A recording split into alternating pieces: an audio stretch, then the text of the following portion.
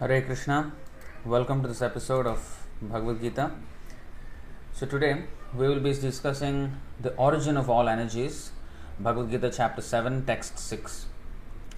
Om Namo Bhagavate Vasudevaya, Om Namo Bhagavate Vasudevaya, Om Namo Bhagavate Vasudevaya, Om Ajnanatimirandhasya Jnananjana Shalakaya चक्षुरुन्मीलितं येन तस्मै श्रीगुरवे नमः श्रीचैतन्यमनोभीष्टं स्थापितं येन भूतले स्वयं रूपः कदा मह्यं ददाति स्वपदान्तिकं वन्देऽहं श्रीगुरो श्रीयुतपदकमलं श्रीगुरुन् वैष्णवांश्च श्रीरूपं साग्रजातं सहगणरघुनाथान्वितं तं सजीवं साद्वैतं सावधूतं परिजनसहितं कृष्णचैतन्यदेवं श्रीराधाकृष्णपादान् सहगणललिता श्रीविशाखान्वितांश्च हे कृष्णकरुणासिन्धो दीनबन्धो जगत्पते गोपेश गोपिकान्त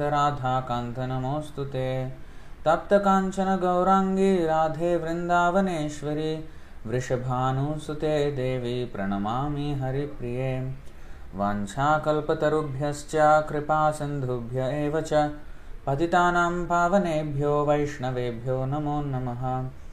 नमो ॐ विष्णुपादाय कृष्णप्रेष्ठाय भूतले श्रीमते भक्तिवेदान्तस्वामिनिति नामिने नमस्ते सारस्वती देवे गौरवाणी प्रचारिणे निर्विशेषशून्यवादी पाश्चात्यदेशतारिणे जय श्री कृष्ण चैतन्य प्रभु नित्यानंद श्री अद्वैत गदाधर श्रीवासादि गौर भक्त वृंद हरे Krishna Krishna Krishna Hare Hare Hare Ram Ram Ram Hare Hare. Thank you for coming on. So today's Bhagavad Gita session we will be discussing chapter 7 text 6 the origin of all energies. एतद्योनीनि भूतानि सर्वाणीत्युपधारय अहं कृत्स्नस्य जगतः प्रभवः प्रलयस्ततः. Etat, these two natures, yonini, whose source of birth, bhutani, everything created, sarvani, all, iti, thus, upadharaya, no, aham, I, kritsnasya, all inclusive, jagatah, of the world, prabhavah, the source of manifestation, pralayah, annihilation, tatha, as well as. Translation and purport by His Divine Grace A.C. Bhaktivedanta Swami Srila Prabhupada Ki Jai.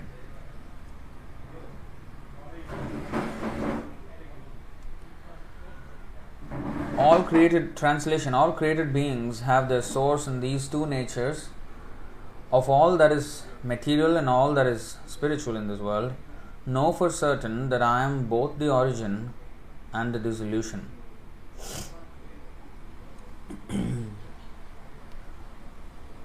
Purport. Everything that exists is a product of matter and spirit. Spirit is the basic field of creation and matter is created by spirit. Spirit is not created at a certain stage of material development. Rather, this material world is manifested only on the basis of spiritual energy. This material body is developed because spirit is present within matter. A child grows gradually to boyhood and then to manhood because that superior energy, spirit soul, is present. Similarly, the entire cosmic manifestation of the gigantic universe is developed because of the presence of the super soul, Vishnu. Therefore, spirit and matter, which combine to manifest this gigantic universal form, are originally two energies of the Lord, and consequently, the Lord is the original cause of everything. A fragmental part and parcel of the Lord, namely the living entity, may be the cause of a big skyscraper, a big factory, or even a big city, but he cannot be the cause of a big universe. The cause of the big universe is the big soul or the super soul. And Krishna, the Supreme, is the cause of both the big and small souls. Therefore, he is the original cause of all causes. This is confirmed in the Katha Upanishad 2.2.13. Nityo nityanam chetanas chetananam. So, there is a purport. So now, let's try to understand this verse. So, in this material world, everything is the combination of these two energies, the spiritual energy and the material energy. And spiritual energy we are apareyam itastvanyam vidhime prakritim param jiva bhutam mahabaho yayedam dharyate jagat. We have seen that verse on Sunday. So that means dharyate. Dharyate means carry or sustain. So the material world is being sustained because of the presence of the spirit souls, infinite spirit souls. And of course, the Lord here is clearly saying that I am the Lord of both the material and spiritual energies. So he is the Lord of all. So there is a clear distinction. Nityo nityana chetanas chetananam eko bahunam yo vidadhati kaman. So when you say nitya and nityanam, nityaha means singular, nityanam is plural, chetanaha is singular, chetananam is plural. So nityaha means eternal, the one eternal and the many eternals, the one conscious being and the many conscious beings.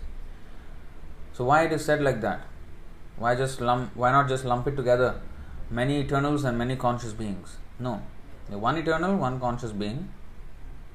One eternal conscious being and many eternal conscious beings. Why the separation? Eko bahunam yo vidadhati kaman. That singular eternal conscious being is supplying the necessities of sustenance for the entire rest of eternals and conscious beings. So that is the Supreme Personality of Godhead. And etad yonini bhutani sarvani ityupadharaya. So bhutani means everything created. So there is, of course, the Pancha Mahabhuta, which is the 5 gross elements, and then there is 3 Sukshma Bhuta. Sukshma Bhuta is the 3 subtle elements. Then there is Jiva Bhuta. Jiva Bhuta means the living entity within matter. The Jiva Bhuta it is only called Jiva when it is in the material world. When we are in the material world, we are called Jiva Bhuta. When a soul is liberated, he is called Brahma Bhuta. Now, if you see the previous verse, Apareyam itastvanyam prakritim vidhime param jiva bhutam mahabaho yayedam dharyate jagat. So besides these, O mighty armed Arjuna, there is another superior energy of mine which comprises the living entities who are exploiting the resources of this material inferior nature. So of course there is a difference between the original version of Bhagavad Gita and the changed version, but you see, dharyate, utilized or exploited, this meaning is there same in both the original and this one. So utilizing the material world or exploiting the material world or manipulating the material world or sustaining the material world is actually all synonymous. In other words, all change can only happen, any movement of matter can only happen because of the presence of the spirit soul. But sustaining the universe means sometimes, Mayavadis, they may misinterpret as, the living entity is sustaining the universe. He is, so powerful like God. He is as equal to God. He is equal to God in sustaining this universe. So it's actually the multitude of universes who are dharyate. Dharyate means actually holding. Now, but holding in the sense, it's not that the living entities are actually holding the universe and they have the power to hold the universe. No. Hold means The very existence, first of all, of the material world happens because there are so many rebellious souls. There is prison house because there are criminals. So it is only a consequence. So it's because of us only that the material world is existing in the first place. So in that sense, it is, we are the cause of this material world in that sense. But it's just because a person is a criminal, it does not mean that he has constructed the prison. There is prison to house the criminals only. It's only because of the criminals that there is prison. But it's not that he constructed the prison. The government constructed the prison to house the criminal. So similarly, we are, although the cause of this material world, it's not that we created the material world. It is because there will be rascals like us. Krishna created the material world to house, to accommodate rebellious souls. So, rascals, this word Krishna himself uses because we have chosen something which is not good for us. We chose something to our detriment. So that is to go against the will of the Lord, and therefore we are suffering. So that's why we are put here. So in that way, dharyate. And also any movement, like for example, in the womb of the mother, the fetus develops. That is sustained by the soul inside. You see, if there is no soul, it will be a miscarriage. Therefore, abortion is abominable because the soul is there, and mother is forcibly getting the soul out of there. So that is abominable. So in that way, it's sustaining. Even our body is being sustained. It is alive because of the spirit soul inside. So in that way, it is sustained. But it's not that I am sustaining the entire universe alone. No.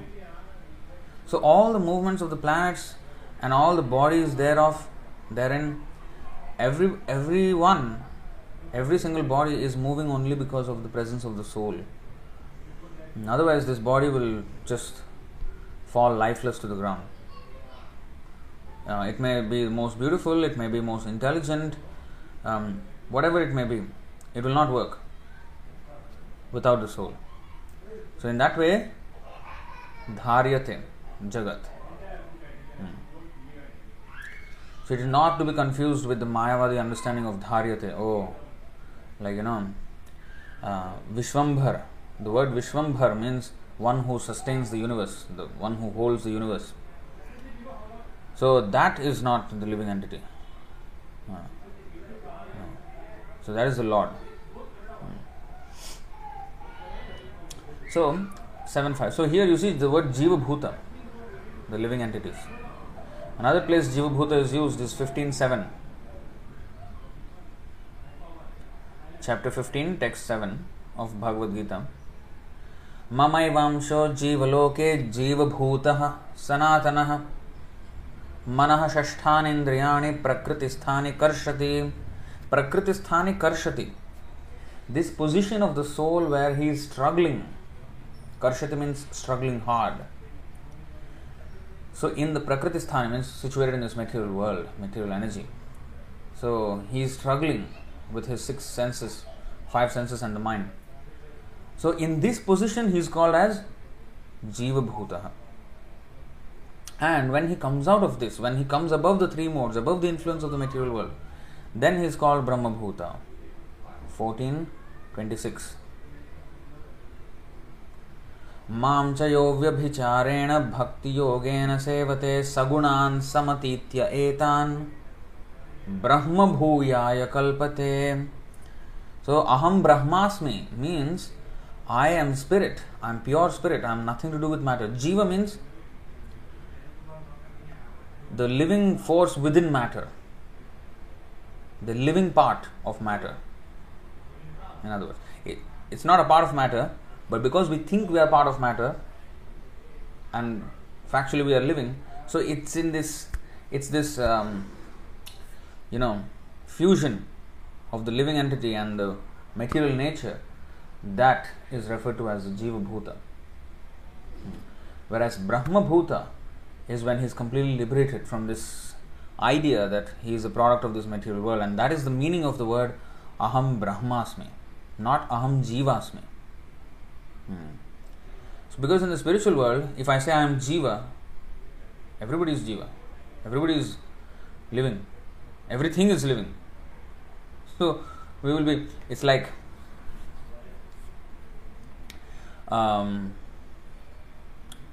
just a very crude example.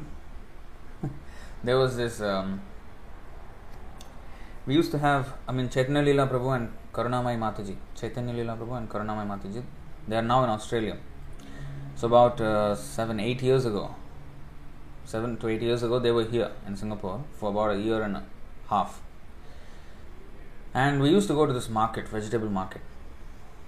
So when we used to go there, because here in the vegetable market, it's a wholesale market where many of the vendors, they give free vegetables. A lot of them. So when we go there, so sometimes they would say, let's go to that Asian, this Chaitanya Leela Prabhu used to say, let's go to that Asian vendor. So I tell him, you are in Asia. You are the only one Australian here. Everyone, including me, I'm an Asian. Oh, okay, let's go to the Chinese vendor, he would say. Well, except for you and me, I came from India and you are coming from Australia. Everyone here is Chinese. So telling that this is go to the Chinese vendor. Everybody is a Chinese. So it's like there's no distinction. If we say that there is a German person there and say, oh, let's go to the German fellow, that would be something starkly different. When there is somebody who's completely out of the norm. So I'm giving this example because if I go to the spiritual world and say, oh, I am Jiva, right? Everything is Jiva. The stone is Jiva, you are Jiva, water is Jiva, leaf is Jiva, flower is Jiva. Everything is Jiva there. Everything is living. So there is no other thing than living. Brahma. Sarvam Khalvidam Brahma.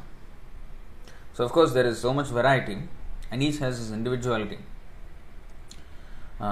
So there is nothing else that a living entity can be distinguished from. In this material world there is matter, there is spirit.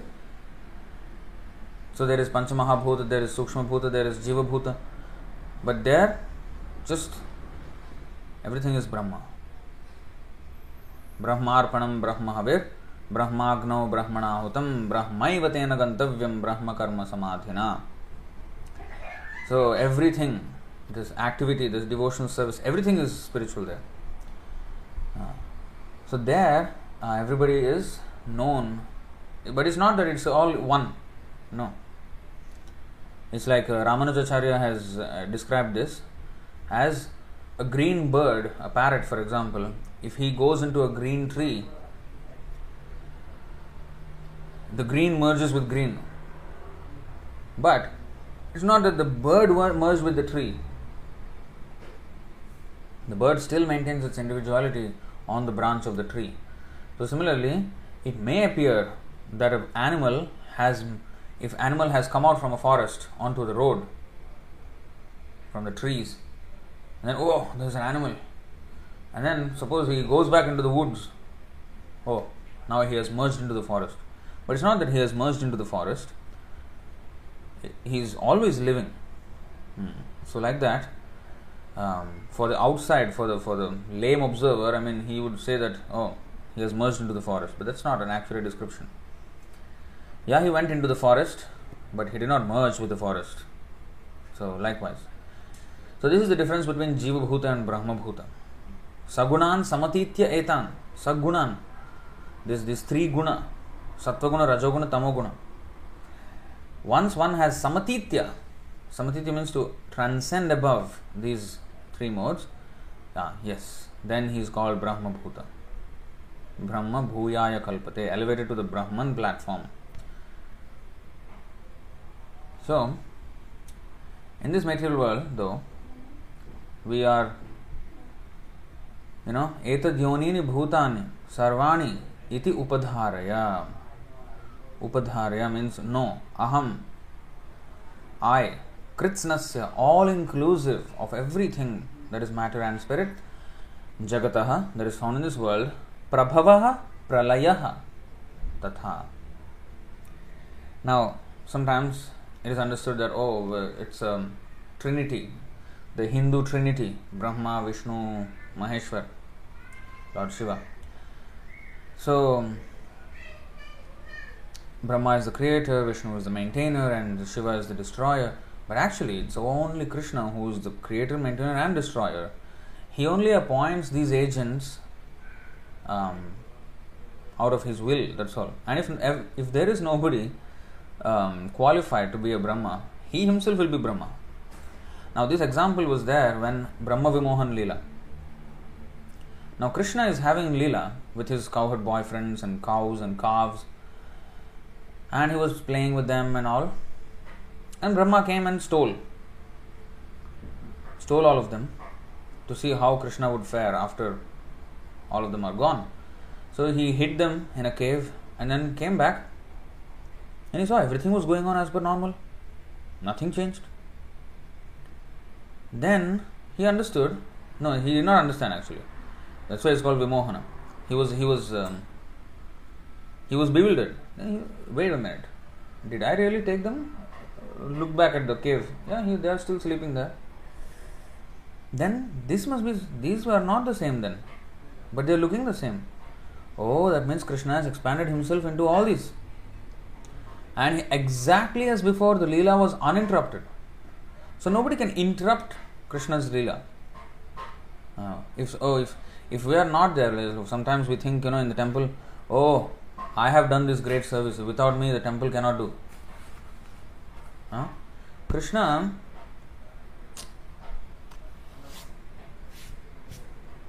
Krishna doesn't need any of us. We are not indispensable.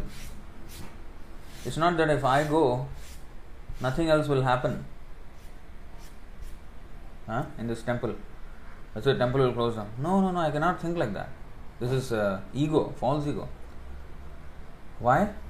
Because Krishna can replace. Krishna, he has multifarious energies, not that he himself will come. He doesn't need to come for these things. As if we are doing such a great service that without us, the planets are coming out of orbit or what. No. So he doesn't need to personally come to rectify the situation. We are hardly doing anything. So he can replace with somebody else. Or he can do it himself. It is never. That's why even Arjuna was one of the greatest archers of his time. Why Krishna spoke so much to ask him to fight? Why? Without him, if he doesn't convince Arjuna, that's it, Krishna's plan is gone. The entire reason for his coming down is gone. No, that's not the case. That's not the case. Arjuna could see in the mouth of Krishna in the universal form that all these people in the battlefield were being killed, crushed between the teeth. So he could already see that the annihilation of these were already engineered by the Lord. Nimitta matram bhavasavvasachin. Nimitta means immediate cause.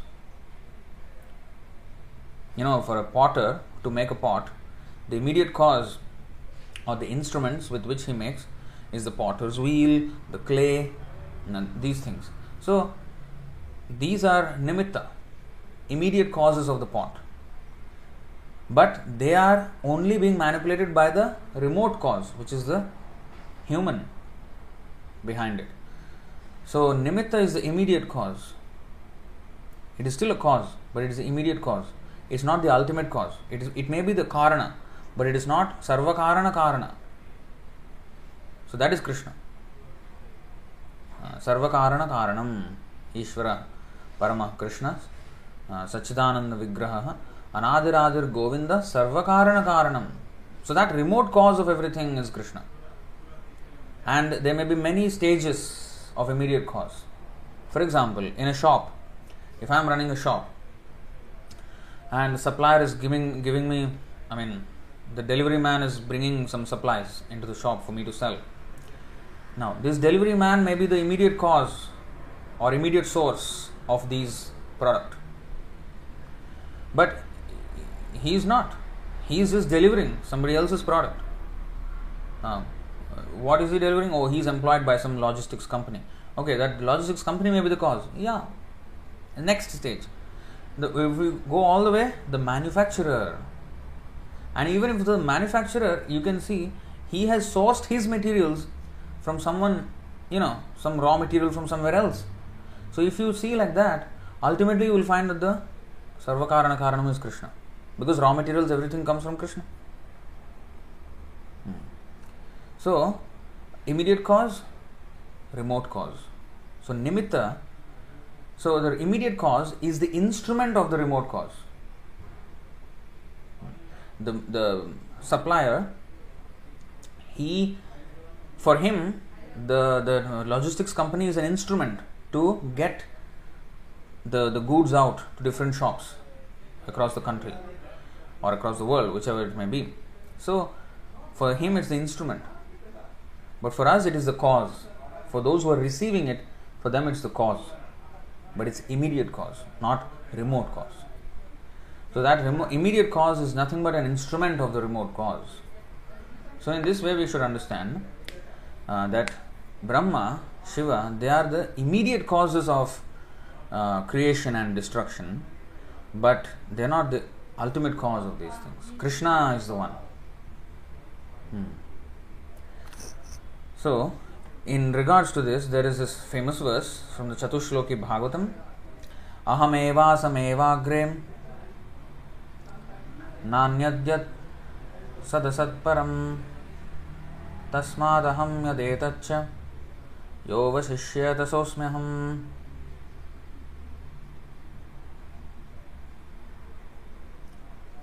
This is a very, very, very famous verse. 2933 of Srimad Bhagavatam, 2934, 2935, 2936. Extremely important verses in the Bhagavatam.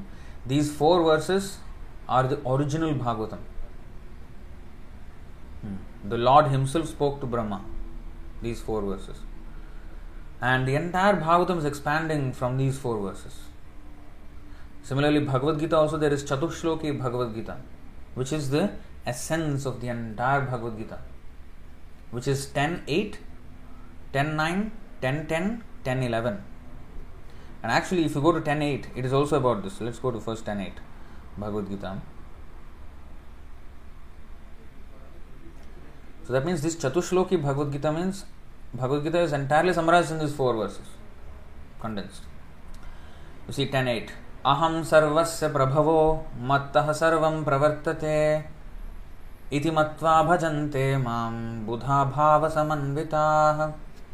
I am the source of all spiritual and material worlds. Everything emanates from me. The wise who perfectly know this engage in my devotional service and worship me with all their hearts. And in fact, if we go to 15th chapter as well, it's called the Purushottam Yoga. Purushottam Yoga is also all about this, about how he is the Purushottama. I'll show you. It's of course we know the 15.7, which is Mamaivam Sujivalo. So we are all his Amsha. In that way, Matta, what is that?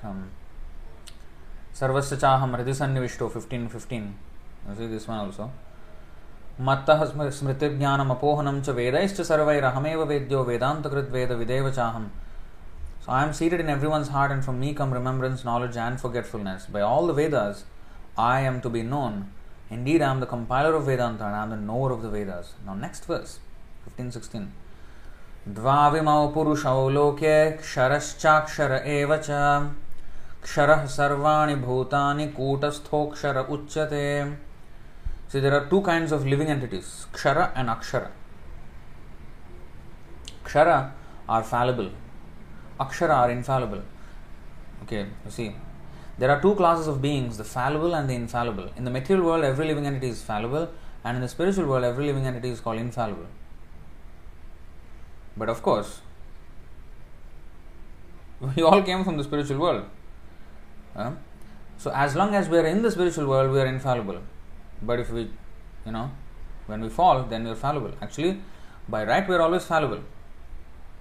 We can fall down anytime. So just like we can all become criminals. In the city. We can all end up in prison. We have the potentiality to go into prison. We just have to do one wrong thing. That's it. So the capacity to go to prison we have. It's just that we are not expected to go to prison given our background, our everything. We are expected not to go there. But we can go there. We very well have the chance to go there.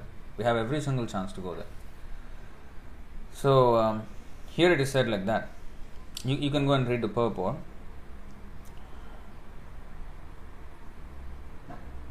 You see here also Prabhupada is explaining. Okay, let's read the purport. How big is this? We'll read a little bit. You see here, as already explained, the Lord in his incarnation as Vyasadeva compiled the Vedanta Sutra. Here the Lord is giving in summary the contents of the Vedanta Sutra. The contents of the Vedanta Sutra. He says that the living entities who are innumerable can be divided into two classes, the fallible and the infallible. The living entities are eternally separated parts and parcels of the Supreme Personality of Godhead. When they are in contact with the material world, they are called Jiva Bhuta. And the Sanskrit words given here, Ksharah Sarvani Bhutani, mean that they are fallible. Those who are in oneness with the Supreme Personality of Godhead, however, are called infallible. And oneness does not mean that they have no individuality, but that there is no disunity.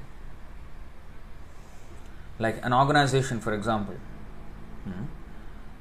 is one unit, but it is composed of many people inside. A family is one unit, but within that there are people. So if everybody is in unison, then it's unanimous. The whole opinions are all unanimous. So there is no disunity. So that is spiritual world. Oneness with the Supreme Lord means that we have no disunity. So let's explain here. They are all agreeable to the purpose of the creation. They are all agreeable to the purpose of the Lord.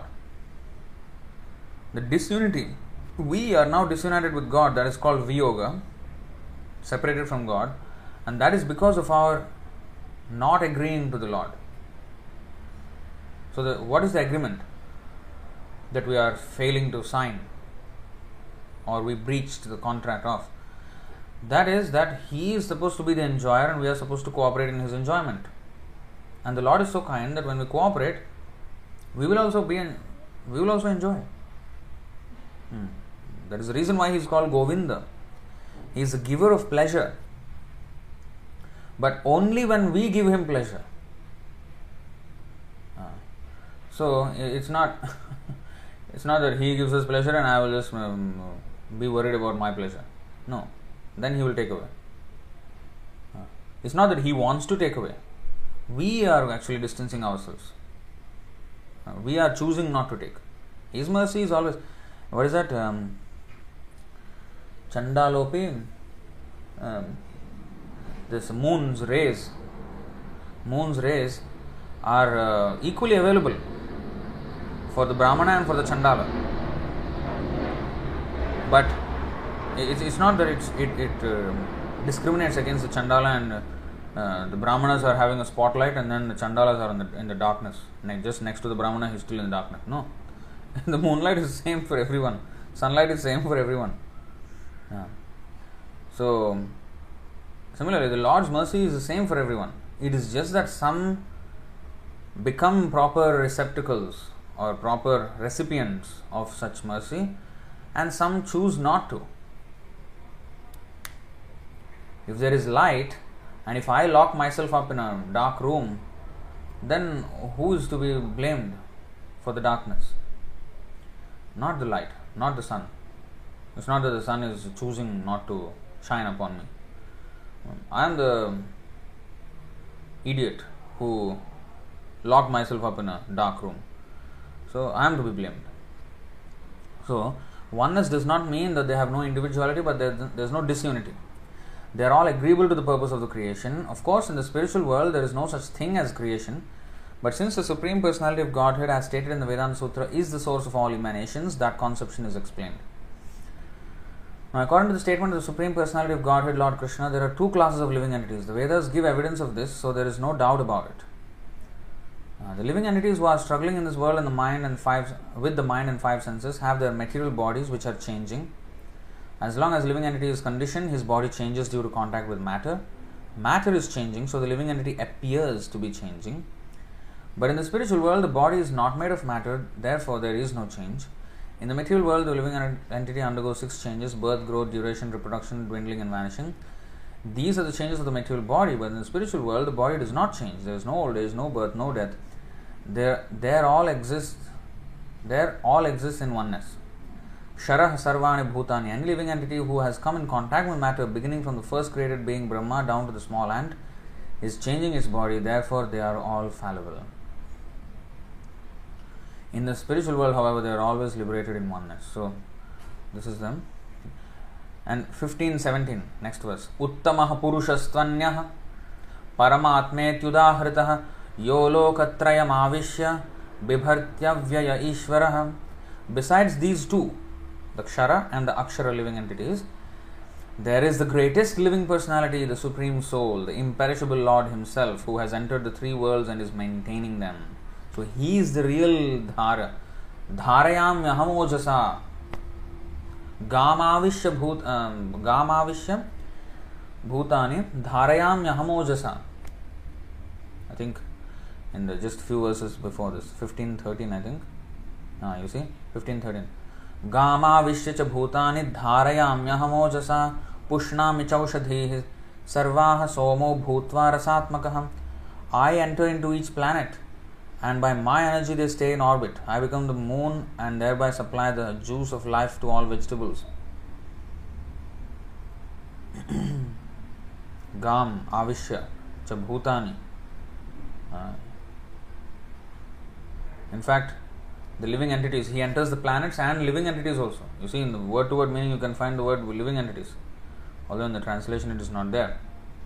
See, he enters into each planet and into each living entity also. So the other aspect, the other point here is that this Paramatma feature is only in the material world. Expansion of Kshirodaka Sai Vishnu is not there in the spiritual world. We have, I think, studied that, I think, in the Chaitanya Charitamrita class, if I am not wrong. So I become the moon and thereby supply the juice to all vegetables. So in this way, he is actually sustaining everything. So this is Purushottam. So here also, Uttamaha Purushaha to Anyaha. He is above the fallible and infallible living entities. So besides these two, there is the greatest living personality, the Supreme Soul, the imperishable Lord Himself, who has entered the 3 worlds and is maintaining them. Now, it appears that Krishna is referring to some other Lord. But then he clarifies in the next verse. Yasmat ksharam atitoham aham. You see, aham. I am. Yasmat ksharam atitoham akshara adapichottamaha atosmi loke vedecha prathitaha purushottamah. Because I am transcendental, beyond both the fallible and the infallible, and because I am the greatest, I am celebrated both in the world and in the Vedas as that Supreme Person. So he is referring to himself here. This is so clear, Purushottam Yoga. And then he says this famous verse, Yo mam evam sammudho janati purushottamam sasarvavid bhajati mam sarvabhavena bharata. Whoever knows me, Yo mam, as the Supreme Personality of Godhead, without doubting, is the knower of everything. He therefore engages himself in full devotional service to me, O son of Bharata. Finally, Iti guhyatamam shastram. Iti guhyatamam shastram idamuktam mayanagha etad buddhva buddhiman syad kritakrityascha bharata. So, iti guhyatamam shastram. Guhya means secret. Guhyataram means more secret, more confidential. Guhyatamam means the most secret, superlative degree. positive, comparative, superlative. So this is superlative. Tamam means superlative. Now this is the most confidential part of the Vedic scriptures, O sinless one, and it is disclosed now by me. Whoever understands this will become wise, and his endeavors will know perfection. We have to understand that even in the higher planetary systems, people are not clear about who is actually the Supreme Personality, who is the Purushottam. That's why Bhrigu Muni actually conducted an experiment. He has conducted an experiment with great risk. He tested each of them, Brahma, Vishnu and Shiva. He tested them and he ran the risk of being annihilated by them, especially Brahma and Shiva. So if we do our experiments, it is very difficult. Bhrigu Muni could see directly the Lord, Supreme Lord. But we are not there. If we try to experiment, then we will be destroyed. But if we accept it from the word of God, Krishna, immediately we can know. So now that we are knowing that Krishna is the Supreme Personality of Godhead, we should never take it for granted that this is, what is very confidential about this? Bhagavad Gita is available everywhere. Yeah, but how many people actually know? Even those who read Bhagavad Gita, how many of them actually know that Krishna is the Supreme Personality of Godhead? Iti guhyatamam shastram. So all the Vedas, whatever, that's why Bhagavad Gita is the cream of the Vedas. What is that? Sarvo panishado gavo dogdha gopalanandanaha partho vatsaha sudhir bhokta dugdham gitamratam mahat. So the Sarva Upanishado Gavo, the cow of the Upanishads. The Upanishads are like the cow. And Krishna is the cowherd boy, Gopalanandana. And Dogdha, he is the milkman. So he is taking the milk. Partho Vatsaha. Arjuna is the calf. You see, a milkman cannot take out milk from the cow unless there is a calf. Right? If the cow does not have a calf, then there can be no milk. So in other words, unless there is somebody questioning Krishna, there is no reason for Krishna to speak. Not that he come into this world and then start speaking to who. So he has to arrange somebody to ask questions. Then only the milk came out. Dugdham Gitamritam. Dugdham means milk. Came out from the Upanishads of the cow of the Upanishads. Krishna has milked them and gave the essence to Arjuna, and not only Arjuna, everybody else also will benefit. It's not that the milk of the cow is only for the calf. Of course, vegans, they argue about this. Cow by nature produces way more milk, especially if it's taken good care of. If she is taken good care of, then she produces way more milk than is necessary for the calf. And that milk is meant for the human being. That is an arrangement of Krishna. So, when the calf is there, the cow will produce milk, but it's not that only the calf will benefit, everyone else also will benefit. So similarly, it's not that only Arjuna benefited, everyone else will also benefit. So it is the essence of all the Upanishads. That's why Gita Upanishad, Mahabharata is considered the fifth Veda. In fact, it is more than the Vedas, although it is considered for the less intelligent. Stri Shudra Dvija Bandhunam Trayena Shruti Gochara Karma Shreyas Mudhanam Shreya Evam Bhavedeha Iti Bharatamakyanam Kripaya Muninakritam 1.4.25 Srimad Bhagavatam. Out of compassion, the great sage thought it wise that this would enable men to achieve the ultimate goal of life. Thus, he compiled the great historical narration called the Mahabharata for women, laborers and friends of the twice born, not for the higher section of the society, for the lower section of society. Women, Shudra and Brahma Bandhu, Dvija Bandhuna. But in the Kali Yuga, everybody is in this category only. Kalau Shudra Sambhava. That's why everybody is low born. So Mahabharata becomes it's not that it's a low grade scripture though. No. In fact, the statements of Bhagavad Gita are way more clearer than the Upanishads. A simple person, like I'll give an example, like Narottam Das Thakur's songs. They are written in very simple Bengali, but they contain the highest truths.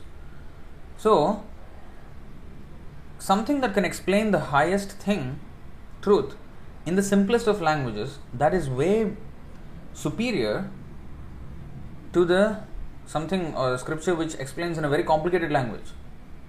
Usually, we think that if we can explain with bombastic words which nobody understands, then it's something great. But no, greatness means a very profound topic.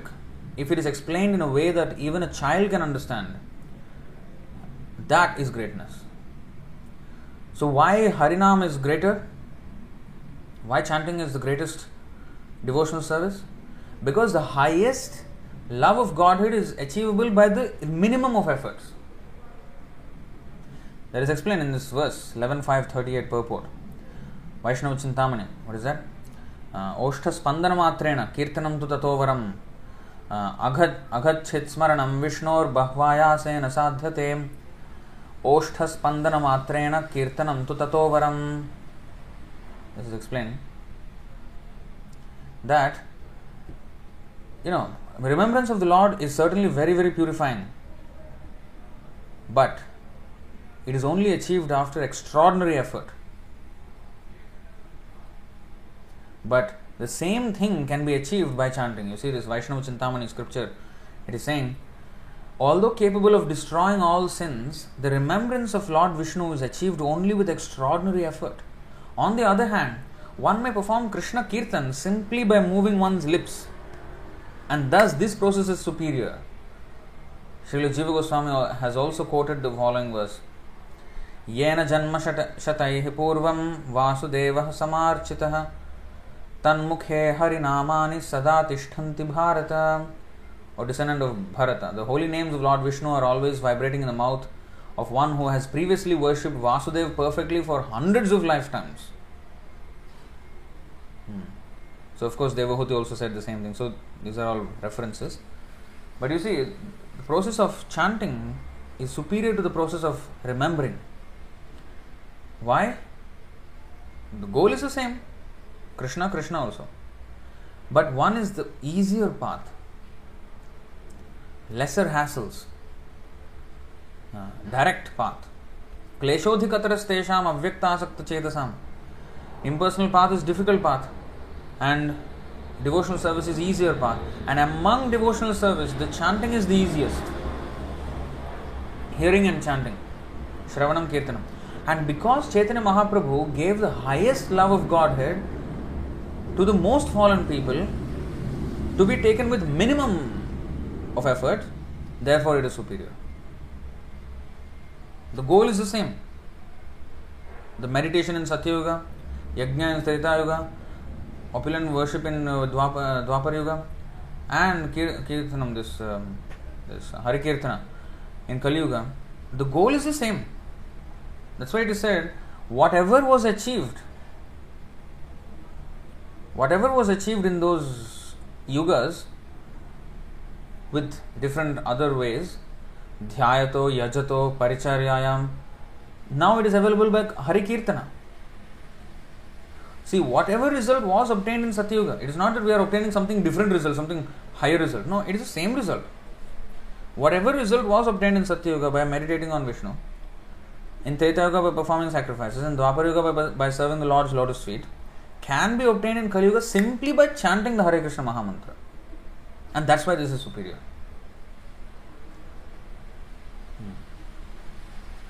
So that's why it is superior.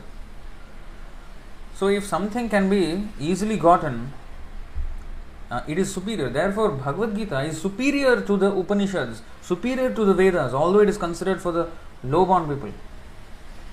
But because it awards such clear knowledge, even for a person who is not a scholar, not a very learned person, and therefore it is very superior.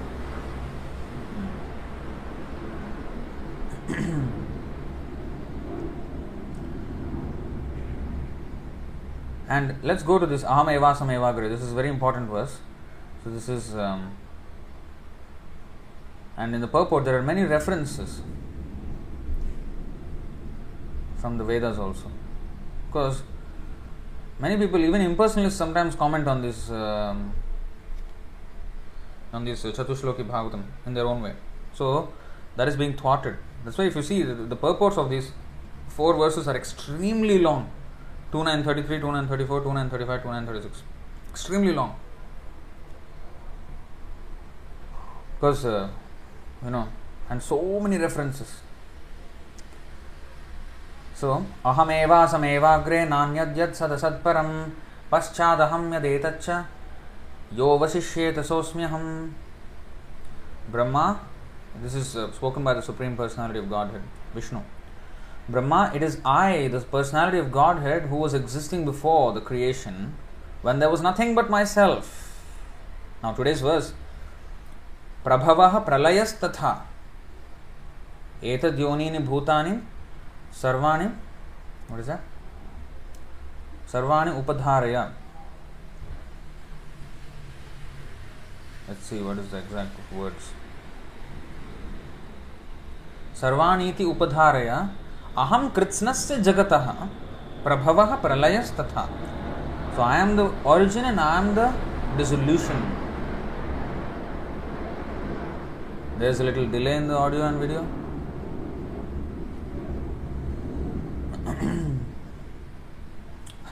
I will just continue.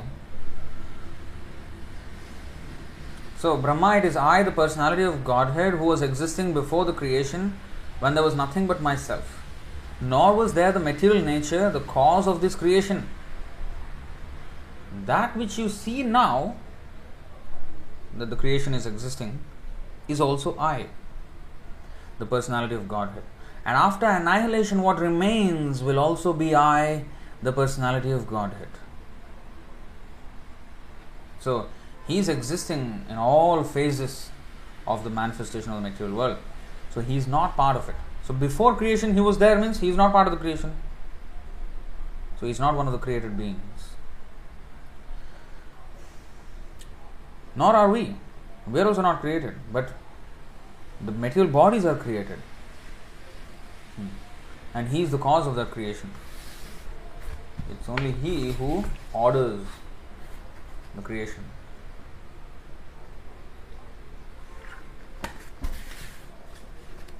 सृष्टि स्थिति प्रलय साधन शक्तिरेका छायेव यस्य भुवनानि बिभर्ति दुर्गा इच्छानुरूपमपि यस्य च चेष्टते सा गोविंदमादिपुरुषं तमहं भजामि.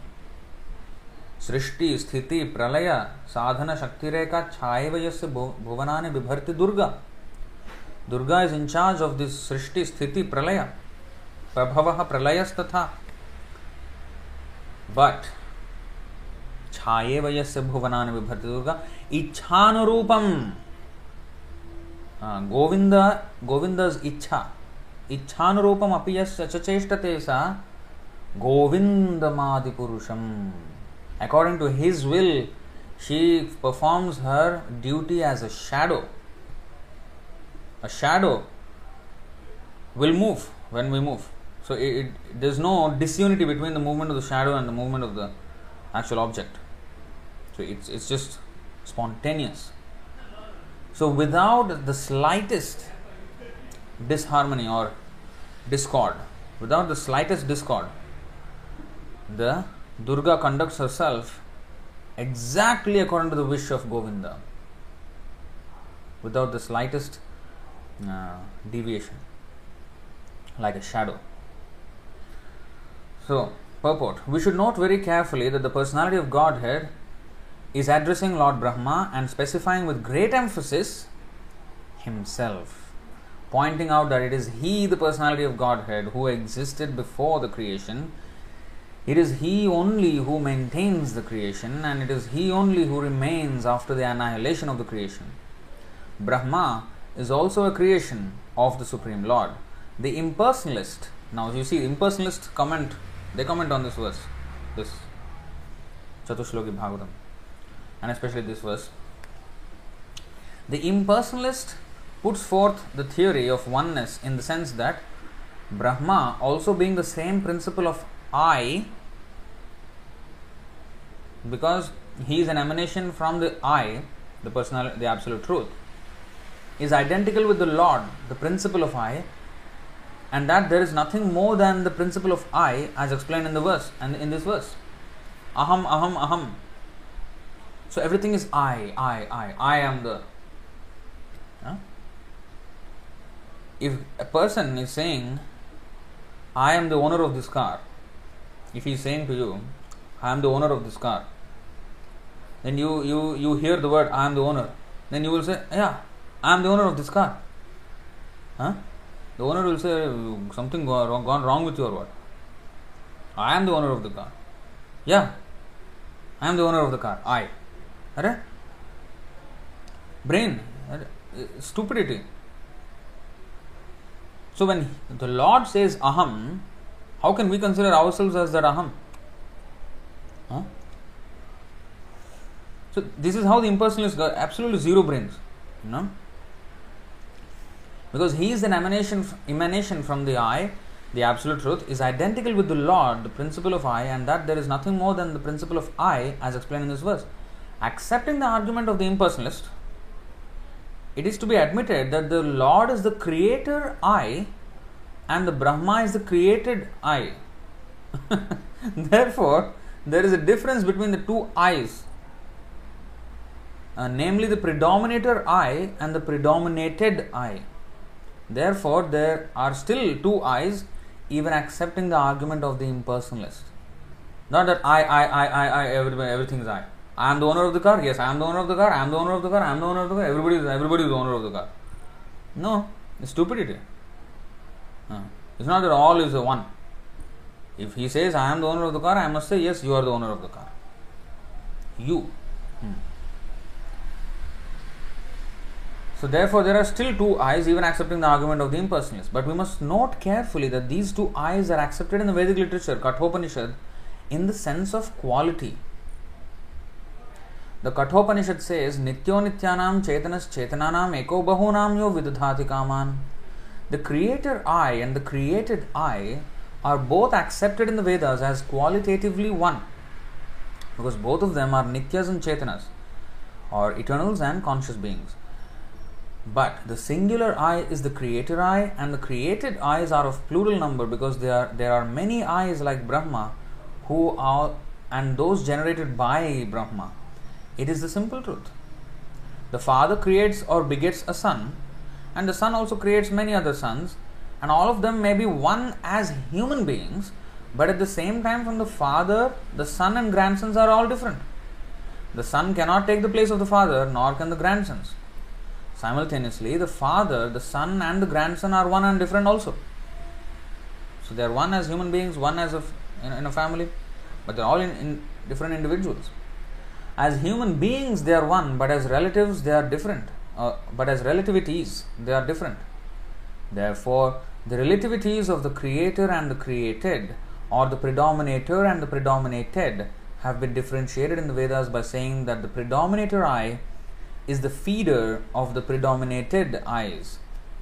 Now, he feeds the rest of them.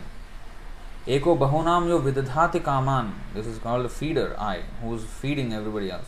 And thus there is a vast difference between the two principles of I. In another feature of this verse, no one can deny the personalities of both the Lord and Brahma, because Lord is speaking to Brahma. So there are two people. Therefore, in the ultimate issue, both the predominator and predominated are persons. This conclusion refutes the conclusion of the impersonalist that in the ultimate issue everything is impersonal. This impersonal feature stressed by the less intelligent impersonalist school is refuted by pointing out that the predominator I is the absolute truth and that he is a person. Unless he is a person, he will not refer to himself as I. If it's not a person, then I will not say that he is carrying water. I am drinking water from him. It is not his preferred pronoun. It cannot have a preferred pronoun like some people have nowadays. Some you know eunuchs. So we only have to say it. This is it. This bottle contains water. It contains water. It. I won't say he. So it's not a person. Okay? So similarly, unless it is a person, unless Krishna is a person, he is referring to himself as I, aham. That means person. This impersonal feature stressed by the less intelligent impersonalist school is refuted by pointing out that the predominator I is the absolute truth and he is a person. The predominated I, Brahma, is also a person, but he is not the absolute. For realization of one's self in spiritual psychology, it may be convenient to assume oneself to be the same principle as the absolute truth. But there is always the difference of the predominated and the predominator, as clearly pointed out here in this verse, which is grossly misused by the impersonalists. So impersonalists seemingly use this verse, ahameva sameva agre. And although Krishna is stressing himself, somehow they squeeze out a meaning that I am that one. He is saying ahameva sameva agre नान्यद्यत् सदसत् परम तस्माद् aham yadetaccha so yovasishyeta sosmi aham. 3 times he used the word aham.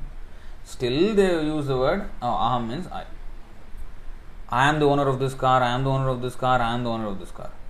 And the listener will say, yes, I am the owner of this car. It is like this foolishness. It is this kind of foolishness. I think I have to make a TikTok like this. I am the owner of this car, I am the owner of this car, I am the owner of this car. Yes, I am the owner of this car. Is that what you understood after 3 times hearing? This is the impersonalists. So,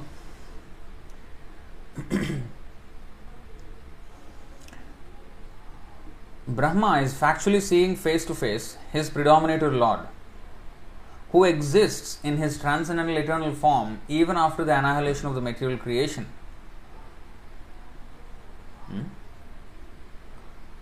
The form of the Lord as seen by Brahma existed before the creation of Brahma, and the material manifestation with all the ingredients and agents of material creation are also energetic expansions of the Lord, and after the exhibition of the Lord's energy comes to a close, what remains is the same personality of Godhead. Therefore, the form of the Lord exists in all circumstances of creation, maintenance, and annihilation. The Vedic hymns confirm this fact in the statement Vasudevo va idam agra asin na Brahma na cha Sankara eko Narayana asin na Brahma neshana, etc. Before the creation there was none except Vasudev. There was neither Brahma nor Shankara. Only Narayan was there and no one else, neither Brahma or Ishana. Shripad Shankaracharya also confirms in his comments on the Bhagavad Gita that Narayana, or the personality of Godhead, is transcendental to all creation, but that the whole creation is the product of Avyakta, Narayana Parovyaktat. Therefore, the difference between the created and the creator is always there, although both the creator and the created are of the same quality. Like, there is another example. I think there is a verse also like this. This material world is like a fair. Sometimes there is a bazaar, a fair, that there will be a tent, some festive season. There will be a whole tent that will be set up, and then there will be so many shops, and suddenly the whole place, which was a barren land, will be crowded with people for about a month or so, or a week or whatever. And after the festival is finished, the shops close, and then the tent is wound down and everything. But the creator of the tent, or the contractor who set up this whole fair, he's existing before the fair was set up. He was existing while the fair is running, and sometimes there will be some maintenance that needs to be done, and he will be maintaining it. He'll make sure the electricity supply is there, water supplies are there, toilets are maintained, everything he maintains, and then finally he winds down everything, but he is there all the time. and after some time he will again set up another tent. So the Lord, he sets up this whole fair of the material world for the unfair souls. We were unfair to the Lord, but he sets up a fair for us, and then this whole drama happens. Oh, so much bustling and hustling and bustling. So that happens throughout the creation, and then it is eventually worn down, and he remains. Yo vasishyeta sosmi aham. After the whole thing is worn down, I'm still there.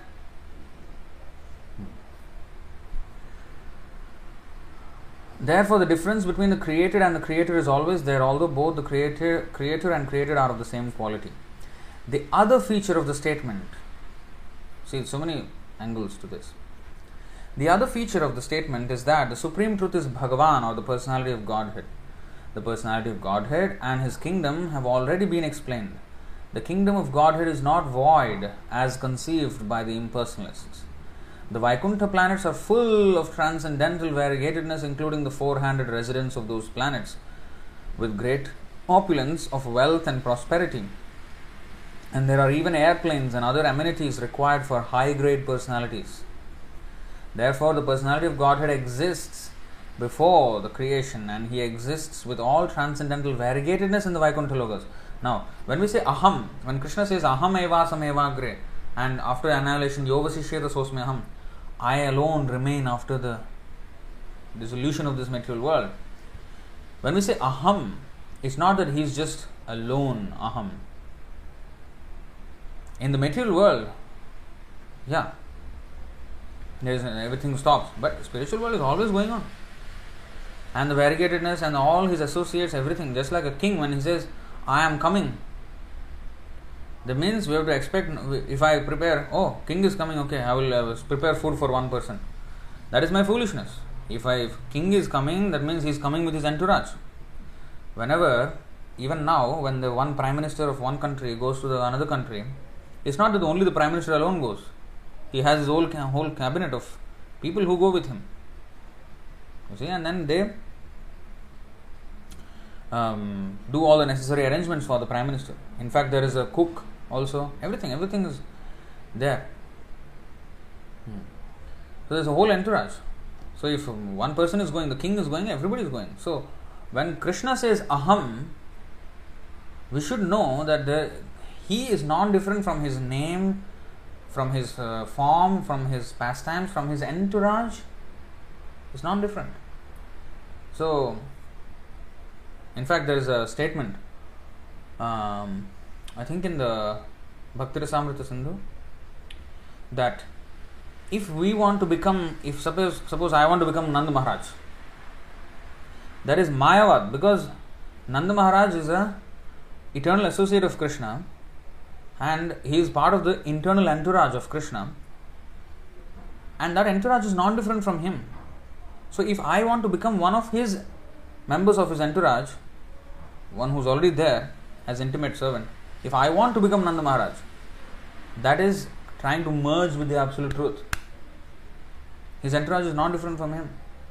So I can be the servant, dasa dasanu dasa, yes. But if I want to become one of the personalities in Vrindavan, of course, one of the personalities is fine. But if I want to become those specific personalities, that is Mayavad. Because I cannot become. They are already established in that position. So even to, not only to think of the merging with the Lord, to become one with the Lord is Mayavad, but also to think that to become one with the associates of Krishna is also Mayavad. Because of the non-difference of Krishna and his entourage. So in other words, Krishna, when he says aham, all his entourage is there. Especially in the spiritual world. Not only Krishna and Yashoda and Nanda Maharaj are 2-3 people only, no. The whole, the Goloka planet is bigger than all the full material world, which is already of infinite universes. And that infinite universes is just one small portion of the spiritual sky. And there are innumerable Vaikuntha planets, which each of those planets are bigger than the entire material world. And Golok Vrindavan is so big that it is it is greater in size than all the Vaikuntha planets put together. Now just see the size of how many associates are there in the spiritual world? You can't even imagine. All of that. When Krishna says Aham, it means all of that. There is no difference between him and his Dhama. And Dhama means there are also associates, there are pastimes, there are everything. That's why Chaitanya Mahaprabhu's philosophy. Aradhyo Bhagavan Vrajesha Tanayas Tadhama Vrindavanam. That means we have to worship the Lord Krishna and his Dhama Vrindavan as him. Mat Samstham, Param Dhama, all these words are referring to his abode, the station that he is in, the platform that he is in. So that is not different from him. So when he says Aham, it includes all these things. So that is being explained here. It is not that it is only he alone boring, just sitting down sleeping, Karanodakashaya Vishnu just sleeping and doing nothing, bored. Okay, let's do another creation and again start. No, not like this. Aham means he is fully enjoying all the time. Yeah. It's not that with us only he is having some company, otherwise he has no company. No. He has much better company. Here what kind of company we are? We are only giving him trouble. Of course nobody can trouble Krishna. But we always, here everybody is offending Krishna. More offense or less offense? That's it. Everybody is offending. Like for example, even Bhrigu Muni. He tested who is the Supreme Lord, Brahma or Shiva or Vishnu. That is also offense. In the spiritual world, nobody does this. Nobody does that. They know he is the Supreme Personality of Godhead, or in some cases, in Golok Vrindavan, they don't even know he is Supreme Personality of Godhead, and they don't care. They don't go around to test him and all. They just love him unconditionally. Whether you are the pauper of paupers or you are the master of masters, I love you. That is love. They don't care whether Krishna is Supreme Personality of Godhead, therefore I love. No, Jnana Karmadi Anavritam. Pure love. Bhakti Uttama. The highest bhakti. It's not that, oh, yes Prabhu, this is good. I will just chant Hare Krishna. I don't read the Bhagavad Gita, Bhagavatam, anything. I don't need to read because I don't want to know. I will just love Krishna. Our love is first of all to this, all the material relations. So we have to hear more about Krishna. The more we know about Krishna, then only, if I really love Krishna, then why I don't want to hear about him? That means where is the love? So it's not to be misused. So experienced devotee will be able to find out where is the love and where is not. So anyway, so this is the point. When Krishna says he, means everything. So now, therefore, the personality of Godhead exists before the creation, and he exists with all transcendental variegatedness in the Vaikuntha Lokas. The Vaikuntha Lokas are also accepted in the Bhagavad Gita as being of the Sanatana nature. Parastasmatu bhavonyo vyakta vyaktat sanatanaha. Vyakta vyaktat sanatanaha. 8.20. So his world, yadgatvan anivartante tad dhama paramam mama. So he is referring to his dhama in a few places in the Bhagavad Gita. So all of that is sanatana. Vyakta avyaktat sanatana. This is important to note. That means before and after creation it is still there.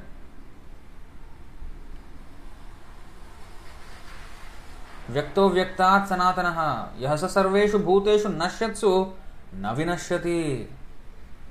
Yet there is another unmanifest nature which is eternal and is transcendental to this manifested and unmanifested matter. It is supreme and is never annihilated. When all in this world is annihilated, that part remains as it is. So this is the eternal world. And when he says Aham, it refers to all of this. Aradhyo Bhagavan Vrajesha Tanayas Tadhama Vrindavanam.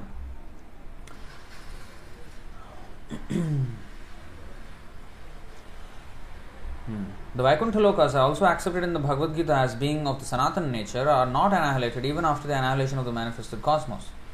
Those transcendental planets are of a different nature altogether, and that nature is not subjected to the rules and regulations of material creation, maintenance, or annihilation. The existence of the personality of Godhead implies the existence of the Vaikuntha Lokas. It is not that only He alone. No. When he says God means everything. Even the Vaikuntha. As the existence of a king implies the existence of a kingdom. If I am the king and if there is no kingdom, I am just a lost person. I am a person lost on an island. That's all I am. What is the use of saying I am the king and there is no kingdom? What kind of king is this? If you say king, that means he has a kingdom. There's no need of any other explanation. If he's a king, means he's ruling over some subjects. So he has a kingdom. Otherwise he's not a king. In various places in Srimad Bhagavatam and in other revealed scriptures, the existence of the personality of Godhead is mentioned. For example, in Srimad Bhagavatam 2.8.10, Maharaj Parikshit asks, Na chapi yatra purusho vishvasthiti udbhavapyayah muktvatmamayam mayeshah shete sarvaguhashayah. How does the personality of Godhead, the cause of creation, maintenance and annihilation, who is always freed from the influence of the illusory energy and is the controller of the same, lie in everyone's heart? Similar also is a question of Viduras. Tattvanam bhagavam stesham katidha pratisankramah tatremam ka upasiran ka usvid anusherate. Bhagavatam 3.7.37. Sridhar Swami explains this in his notes, in his commentary. During the annihilation of the creation, who serves the Lord lying on the Sesha, etc. So, this means, you see, during the annihilation, the Lord is lying on the Sesha. This means that the transcendental Lord, with all his name, fame, quality and paraphernalia, exists eternally. Means the Sesha means he includes everything. The bedding, the slippers, the pillows and everything. That we have seen, no? I think the other chapter in Srimad Chaitanya Charitamrita.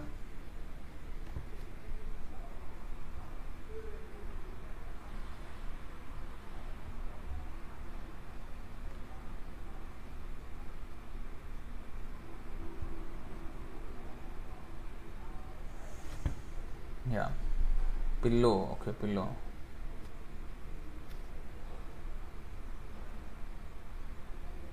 Uh, 5.123. Chhatra Paduka Shayya Upadhana Vasana Arama Avasa Yajna Sutra Simhasan. He serves Lord Krishna, this is Shesha, assuming all the following forms: umbrella, slippers, bedding, pillow, garments, resting chair, residence, sacred thread and throne. Everything. So, all the paraphernalia is still existing. So Sridhar Swami explains in his notes, during the annihilation of the creation, who serves the Lord lying on the Sesha, etc.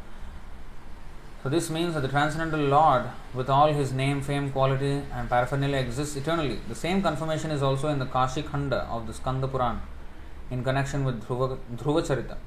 It is said there, Nachyavantepi yadbhakta mahatyam pralayapadi atochyuto khile loke sa ekah sarvago vyayah. Even the devotees of the personality of Godhead are not annihilated during the period of the entire annihilation of the material world. Not to speak of the Lord himself. The devotees are also not annihilated. This is in connection with the Dhruva Loka. The planet of Dhruva Maharaj will not be destroyed at the time of annihilation. It will remain as one of the Vaikuntha planets. So in that connection it is said, so devotees are themselves not annihilated during the annihilation of the material world. Of course, even non-devotees also not annihilated, but they become merged in the body of the Mahavishnu. Their activities stop. But the devotees' activities do not stop. They just, go to Vaikuntha Loka. The Lord is ever existent in all three stages of material change. The impersonalist adduces no activity in the Supreme. Adduce means to cite, to quote, or to attribute. The impersonalist adduces no activity in the Supreme, but in this discussion between Brahma and the Supreme Personality of Godhead, the Lord is said to have activities also. as He has His form and quality. Now this is another aspect of this verse. If I am creating, I am maintaining, and I am dissolving this entire creation, creation is an activity, dissolution is an activity. So He does activity. Impersonalist says there is no activity in the,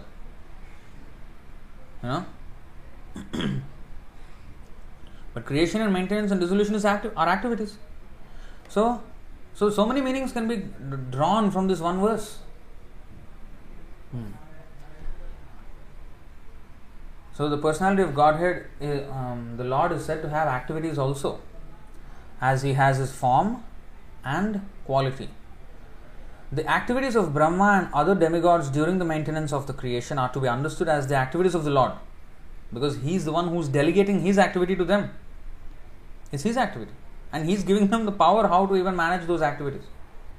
That is also His activity. So whatever is going on, it's His activity. COVID is also His activity. Nothing happens without the without the will of the Lord, right? So there is a punishment of sorts. Whether it's real or not real or whatever it is, people are suffering. This either by the disease or by the inconvenience produced of the policies taken by the the restrictive policies taken by the governments. Whatever it is, business is suffering, economy is suffering. So somehow or other, whether they agree or disagree or whatever it is, they are suffering. And that is the plan of the Lord. In fact, it is nothing compared to the sins that are being committed actually. So more serious things will come in Kali Yuga. But we have to understand this thing, that whatever is happening is also the activity of the Lord, is the Leela of the Lord. But it is not, it's Leela of the Lord, never mind, let it go on. No. Leela means, punishment means, we have to learn from that punishment. When a father punishes the child, it is to teach the child. So Krishna is doing this, but it is to teach us. We have to reflect, what are we doing? If everybody becomes a devotee, there will be no COVID, there will be no catastrophe, nothing. Whole world will be Vaikuntha. They are trying to do, build hospitals and build healthcare systems and this and that and this. They are thinking this will actually solve the future problem. But no. Of course, there is Janma, Mrityu, Jara, Vyadhi, but it will extremely be almost non-existent. Just like in the Satya Yuga, these were non-existent. Very, very minimal influence of these four. Otherwise, because everybody is Krishna conscious, there is no disagreements, there is so much turmoil can be avoided. Therefore, this is the most important welfare activity in the world. There is nothing more important than this. That's why this has to be spread. Everywhere this has to be spread. So, the activities of Brahma and other demigods during the maintenance of the creation are to be understood as the activities of the Lord. So, whatever is happening in the nature or the climate or the whatever it is, it's all the activities of the Lord. And if something is happening that is unfavorable, that is like for example climate change, and then warming of the atmosphere, and then concomitant natural calamities. So if this is the activity of the Lord, and it is, because it is indirectly, it is the activity of the Lord, right? So that means if the father is slapping me, that slapping is an activity. But from the slapping, I should understand the intention of the father. Oh, he is angry with me. So if something is happening, there is something with reversal, we have to understand the Lord is trying to teach us a lesson. So it is the activity of the Lord. So we have to understand the intentions of the Lord. So if we study the Shastra in this way, we can understand what are the intentions of the Lord. It's not that we pray to the Lord, oh, take me out of this situation. The Lord Himself engineered the situation to teach us something. If we don't want to change, and we pray to the Lord to change the situation, but we don't want to change them, and why did the Lord create the situation in the first place? That's why there's this quote, many people pray to God to change the situation, not understanding that He engineered the situation to change them. So we have to change. And then automatically this situation will change. Like if the father is slapping and the child is saying, "Why are you slapping? Please don't slap." Then you change. Then father will not slap. Simple as that. It's as simple as that. You have to change. Now some people may argue, if the father slaps, then is that the way to train the child? He should explain what is wrong. Yeah, he's explaining. Krishna is explaining in the Bhagavad Gita. What is he doing? What is he doing there? He's explaining what is our problem. But we don't want to listen. Then what we need? Slap, kick, whip. And these things are required. That's why material world, He engineered the material world for this purpose. But those who listen to these instructions, their life will be very smooth. Their life will be, smooth means it's not that nothing else will happen. But whatever happens, they will not be shaken. They will be happy in any condition of life. Because they know that my happiness is not dependent on the material circumstance. I don't base my existence on the existence of this body and the comforts of the body. I am not the body. So they are firmly established in that. So they can handle any situation happily. That is real freedom.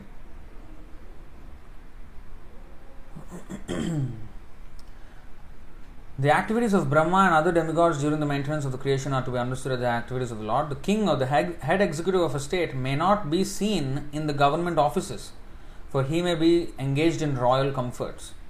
Yet, it should be understood that everything is being done under his direction and everything is at his command. The personality of Godhead is never formless. In the material world, he may not be visible in his personal form to the less intelligent class of men, and therefore he may sometimes be called formless.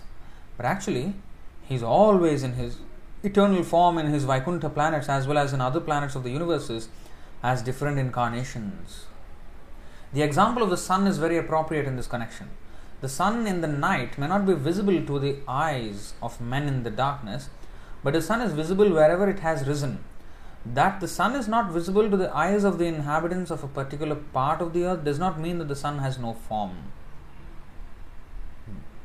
Just because the eye cannot see, does not mean something does not have form.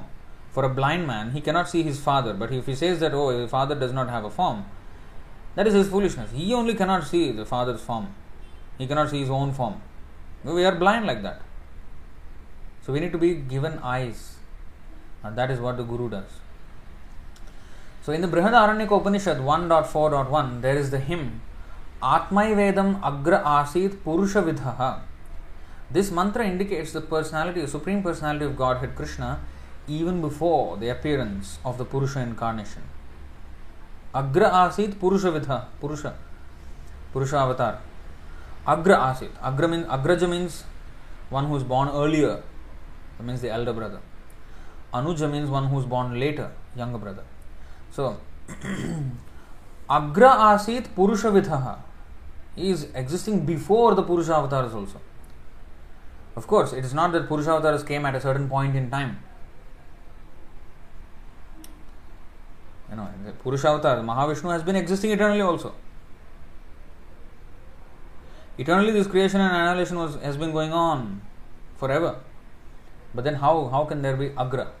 That means he is the source of his existence also. Just like Deeparchireva hi dashantaramabhyupetya deepayate vivrita hetu samana dharma yastadrigeva hi cha vishnutaya vibhati govindamadi purusham tamaham bhajami.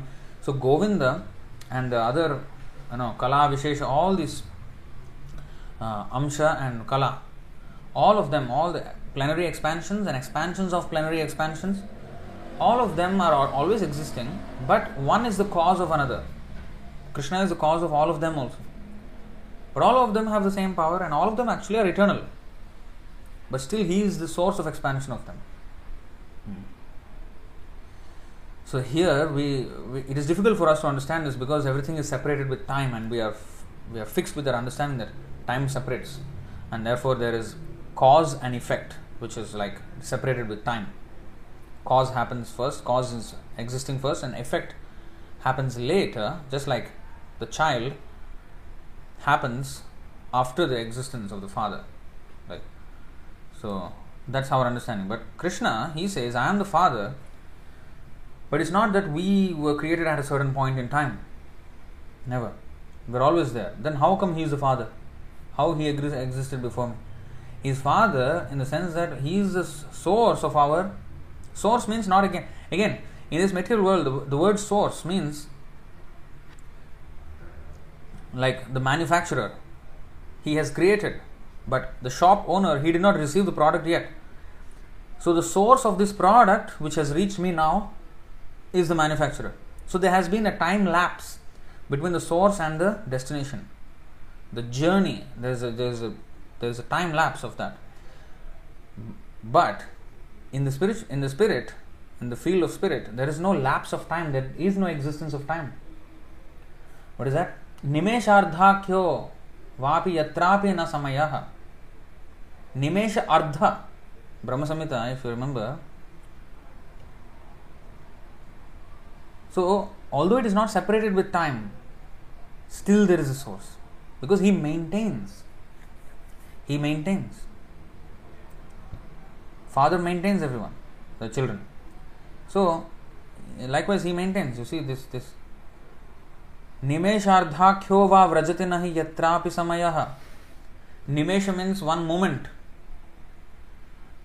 Ardha means half a moment. Akhyo means known by the name. Va vrajati. Vrajati means to go. That means half a moment also does not pass in the spiritual world. Vrajati nahi yatrapi samayaha. Even half a moment does not pass. That means there is no lapse of time. There is always present. There is no past. There is no future. Now this is very difficult for us to understand. But this is the thing in the spiritual world. Is eternity means that. Or, in other words, there is time, but it has no impelling effect or compelling effect on anyone. The time serves the desire of the Lord, even here also, but the force of time is not existent in the spiritual world. Like Ashtakaliya Leela of Krishna. 24 hours is divided into Ashtaprahara. Prahara means 3 hours time. A period of 3 hours is called Prahara. So Ashtaprahara, 3 times 8, Ashta means 8, 24 hours. So there is, in each Prahara there is different kind of Leelas, Radha Krishna Leela. In different Prahara, different type of Leela. So this is called Ashtakaliya Leela. Kala means time. Ashta. So 8 different kinds of pastimes based on the time of the pastime. So now these are existing in the spiritual world, but there is no Kala there. Then how are they existing? So there it exists completely according to the will of Govinda. The night can happen as long as as he wants, and the day can. In fact, even in the material world, when he danced Ras Leela, which is in the night Prahara, I think they dance for 2 Praharas or something like this. Night of, night is Chatur Prahara. They dance for almost 12 hours, and they actually danced for 1 night of Brahma. 1 night of Brahma, which is 4.32 billion years, was condensed in 1 earthly night. So the time is very different in the spiritual world. It doesn't have this forceful factor that is there in the material world.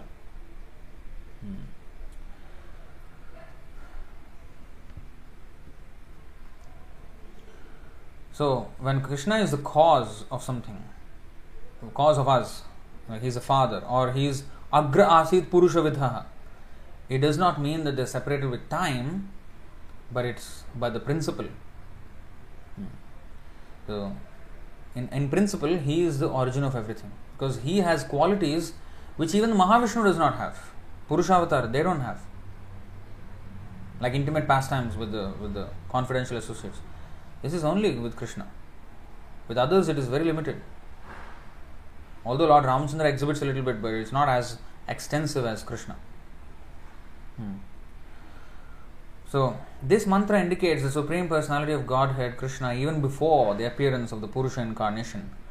In the Bhagavad Gita 5.15.18, it is said that the Lord Krishna is Purushottama. We have seen that verse, right? Let's go back again and see. Yasmat ksharamati toham aksharadapi chottamaha atosmi loke vedecha pratitaha purushottamaha. Because I am transcendental beyond both the fallible and the infallible, and because I am the greatest, I am celebrated both in the world and in the Vedas as that Supreme Person.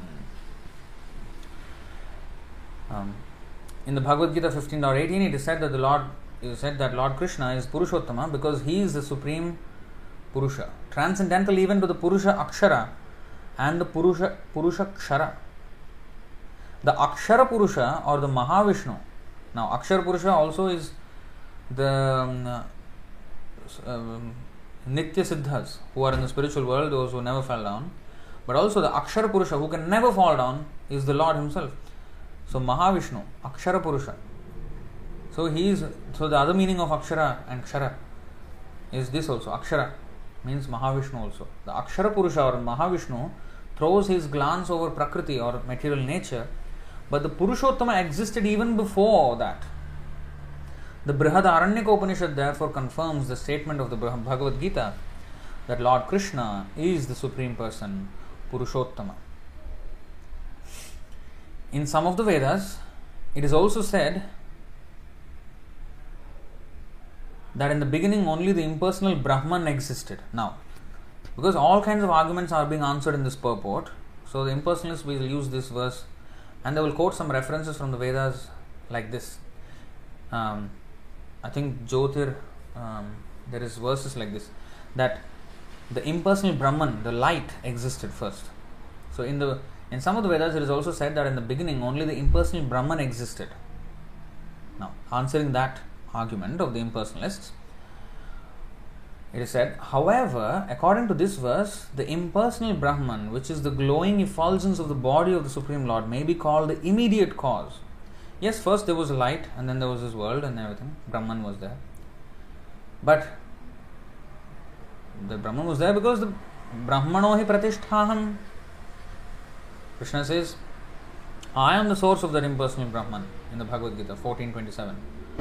So, he is the source of even the light. Now, for example, sun and its light. Actually, that is a good example. The sun and the light. The light is as eternal as the sun, but still the sun is the source of the light. By this example, we can understand how the Lord and we are all eternals, but still He is the source of us. As soon as the sun started to have light, the light was there, since the existence of the sun. But still, sun is the source. Now, even now, there is a light of the sun, and the sun is also there, both existing. But still, the sun is the source of the light that we experience, and the heat.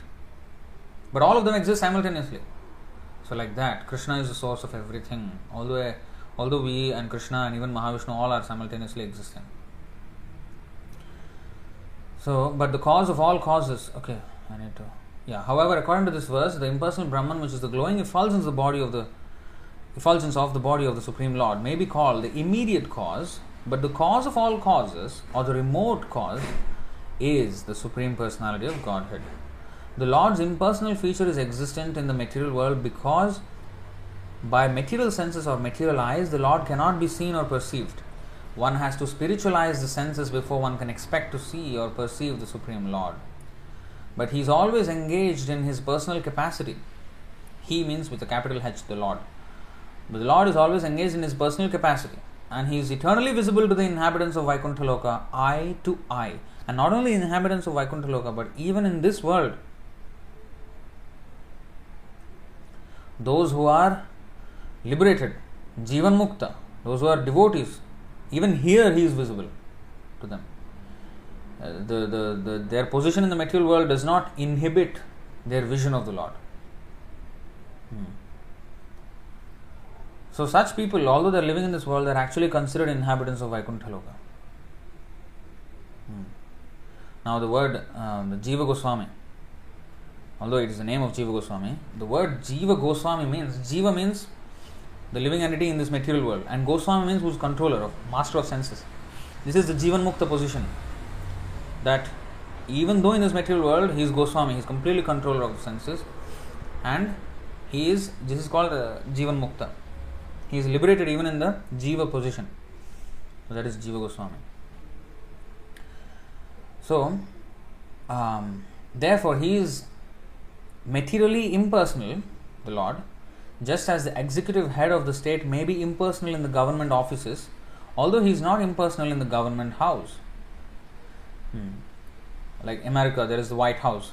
The president is to be found there. But in all the other government offices, you may not find him.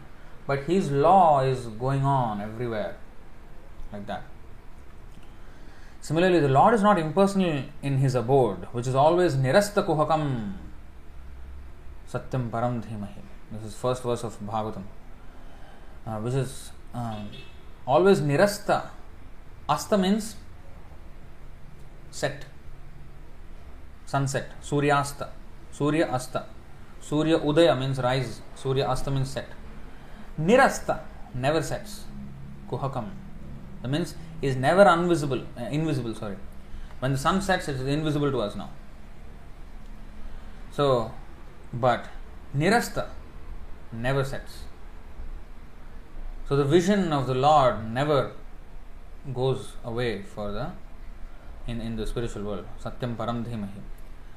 The Lord is not impersonal in his abode, which is always nirasta kuhakam, as stated in the very beginning of the Bhagavatam. Let's see how the word is actually translated there. Because nana arthakoy, every word, every verse has many meanings. Nirasta kuhakam, you can see in the last line here. This is the word. Satyam param dhimahi. So nirasta, negation by absence. Kuhakam, illusion.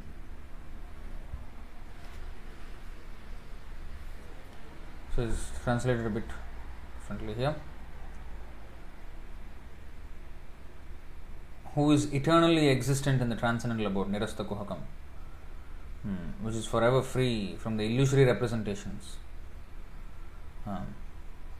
So the thing that actually is very nice, forever free from the illusory representations of the material world, this is nirasta kuhakam, means he is always there. Dhamna svena, dhamna means along with all his transcendental paraphernalia, dham, the abode of the Lord. Svena, self-sufficiently, sada, always, he is always existing in his abode. Nirasta kuhakam, by the absence of illusion. Now this asta of the Lord, for us the Lord is not we cannot see the Lord. Why? What has caused him to set like the sunset? Like the horizon, the earth is the one which blocks our vision of the sun, right? So what is the thing that causes our lack of vision of the Lord? It is the material illusion. Maya, javanikachannam, javanika means the curtain of Maya, is what separates our vision of the Lord. When the curtain is closed, we cannot see the Lord. So, Maya javanikachannam, ajnadhokshajam avyayam. So Kunti Devi is saying like that. So that is why he becomes asta for us. So nirasta kuhakam means forever devoid of illusory energy. In the abode of the Lord there is no illusory energy. But you see how this word is used, nirasta. That means premanjana churita bhakti vilochanena santa sadaiva hridayeshu vilokayanti. There is no asta for him. Because always sadaiva hridayeshu vilokayanti. He is seen. There is no setting of the Lord for him. The Lord cannot set in his heart. He is always risen. He is always manifest. That's why Hanuman could confidently tear open his chest and show. Not only he could see, he could show others also the Lord. That's the devotee. Devotee not only sees the Lord, He makes many others see the Lord. He can make millions and millions of people see the Lord. Srila Prabhupada did that. He gave us the process how to see the Lord.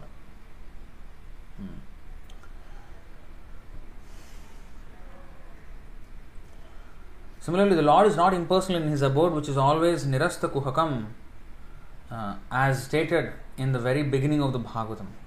Therefore, both the impersonal and personal features of the Lord are acceptable as mentioned in the revealed scriptures. So both are, yes, there. We are not negating, oh, impersonal is false. No. Impersonal understanding is also true. But it is not the ultimate understanding. So the Vaishnavas, they don't negate the impersonal feature of the Lord. It is there. But the source of that impersonal feature is the personal feature. That the impersonalists do not know. They think the impersonal feature is the supreme. If there is a light, there must be a source of the light, right? If there is sunlight, that means there is a sun. If I say only sunlight exists and there is no sun, that is stupidity. How does the light exist without the sun? These impersonalists are like that.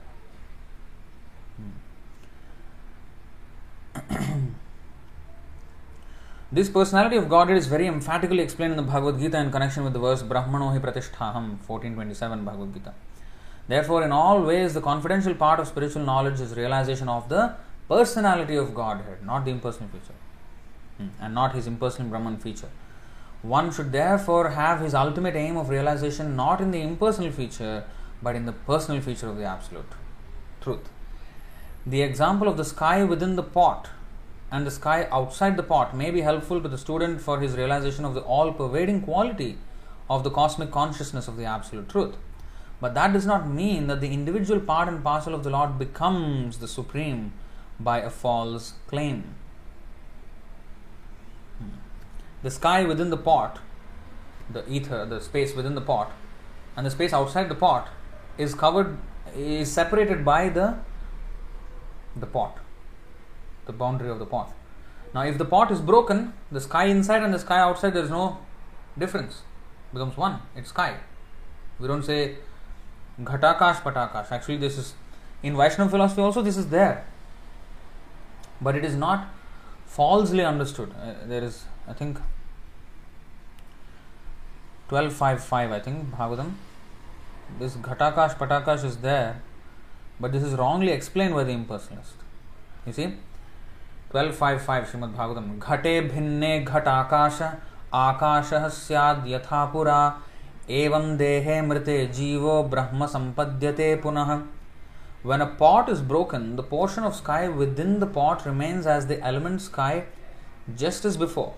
In the same way, when the gross and subtle bodies die, the living entity within resumes his spiritual identity. So, here it is explained in a different way, but if you see the word to word, the sky within the pot and the sky, it is like we are merging. That is only mentioned here. But merging means the thing that is separating our vision, the asta, the javanika, the curtain that is covering our vision of the Lord, which is the boundary of the pot, which is our false ego, and that is dispelled, then our vision of the Lord is complete unison. We can easily see the Lord, and there is no disagreement. So it is like that. But the impersonalist uses in this way. The example of the sky within the pot and the sky outside the pot may be helpful to the student for his realization of the all-pervading quality of the cosmic consciousness of the Absolute Truth. But that does not mean that the individual part and parcel of the Lord becomes the supreme by a false claim. So they use this to prove that, oh, the sky inside the pot has now merged with the sky outside the pot. Therefore, it is all one now. No. But that is... it means only that the conditioned soul is a victim of the illusory it means only that the conditioned soul is a victim of the illusory energy in her last snare. To claim to be one of the cosmic consciousness, to claim to be one with the cosmic consciousness of the Lord is the last trap set by the illusory energy or Daivi Maya.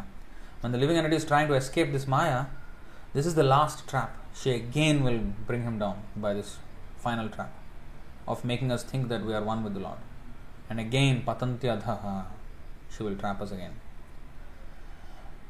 Even in the impersonal existence of the Lord, as it is in the material creation, one should aspire for personal realization of the Lord, and that is the meaning of Paschadaham Yadetacha Yo Vasishyeta Sosmyaham.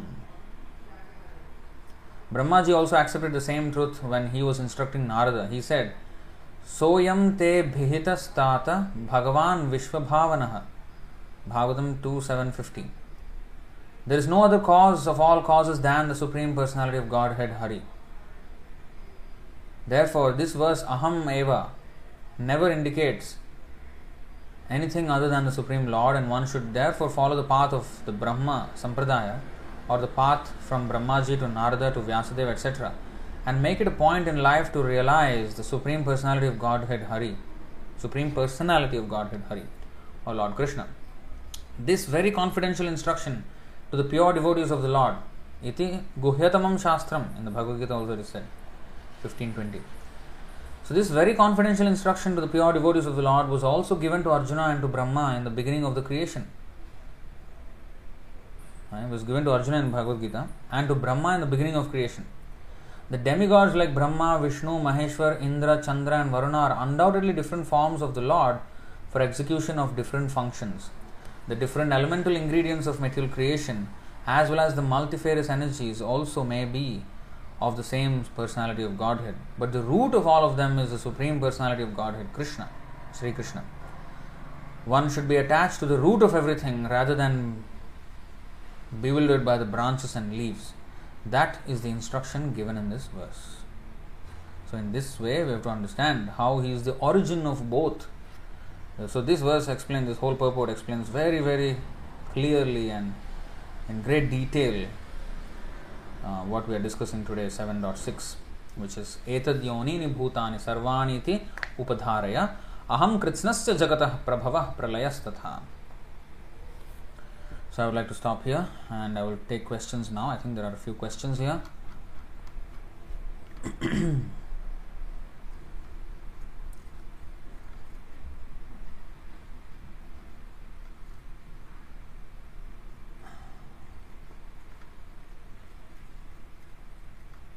Rajikishore Prabhu is saying, I do not know if you remember, we used to engage in discussion of this exact point in our childhood without any mature understanding of what we were saying, that ultimately God, we didn't know Krishna, the Supreme Personality of Godhead at that point in our lives, was the source of everything. Really? I don't remember. I don't remember being so intelligent. Anyway. Priyanka Sharma. Hare Krishna Prabhu, what to say those people who say Brahma, Vishnu, Shiva all are same?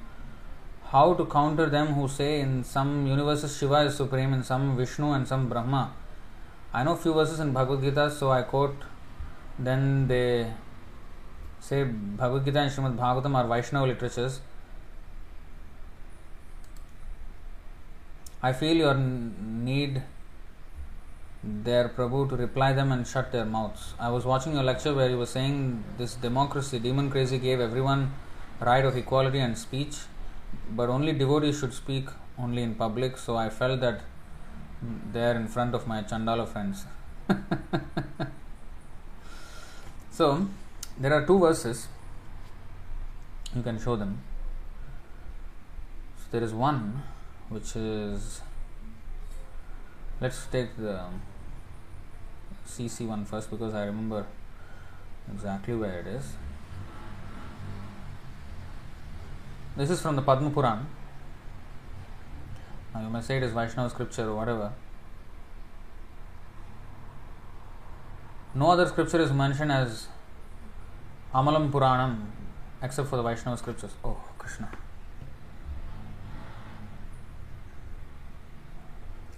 So in this verse 20.145, Madhya Lila.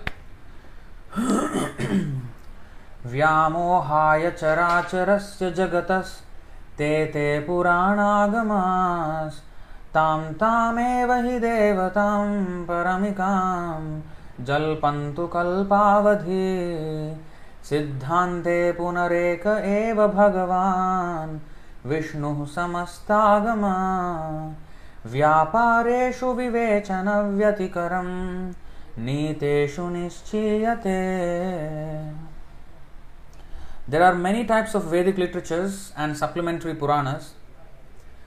In each of them, there are particular demigods who are spoken of as the chief demigods. This is just to create an illusion for moving and non-moving living entities. Let them perpetually engage in such imaginations. However, when one analytically studies all these Vedic literatures collectively, he comes to the conclusion that Lord Vishnu is the one and only Supreme Personality of Godhead. This is a verse from the Padma Purana.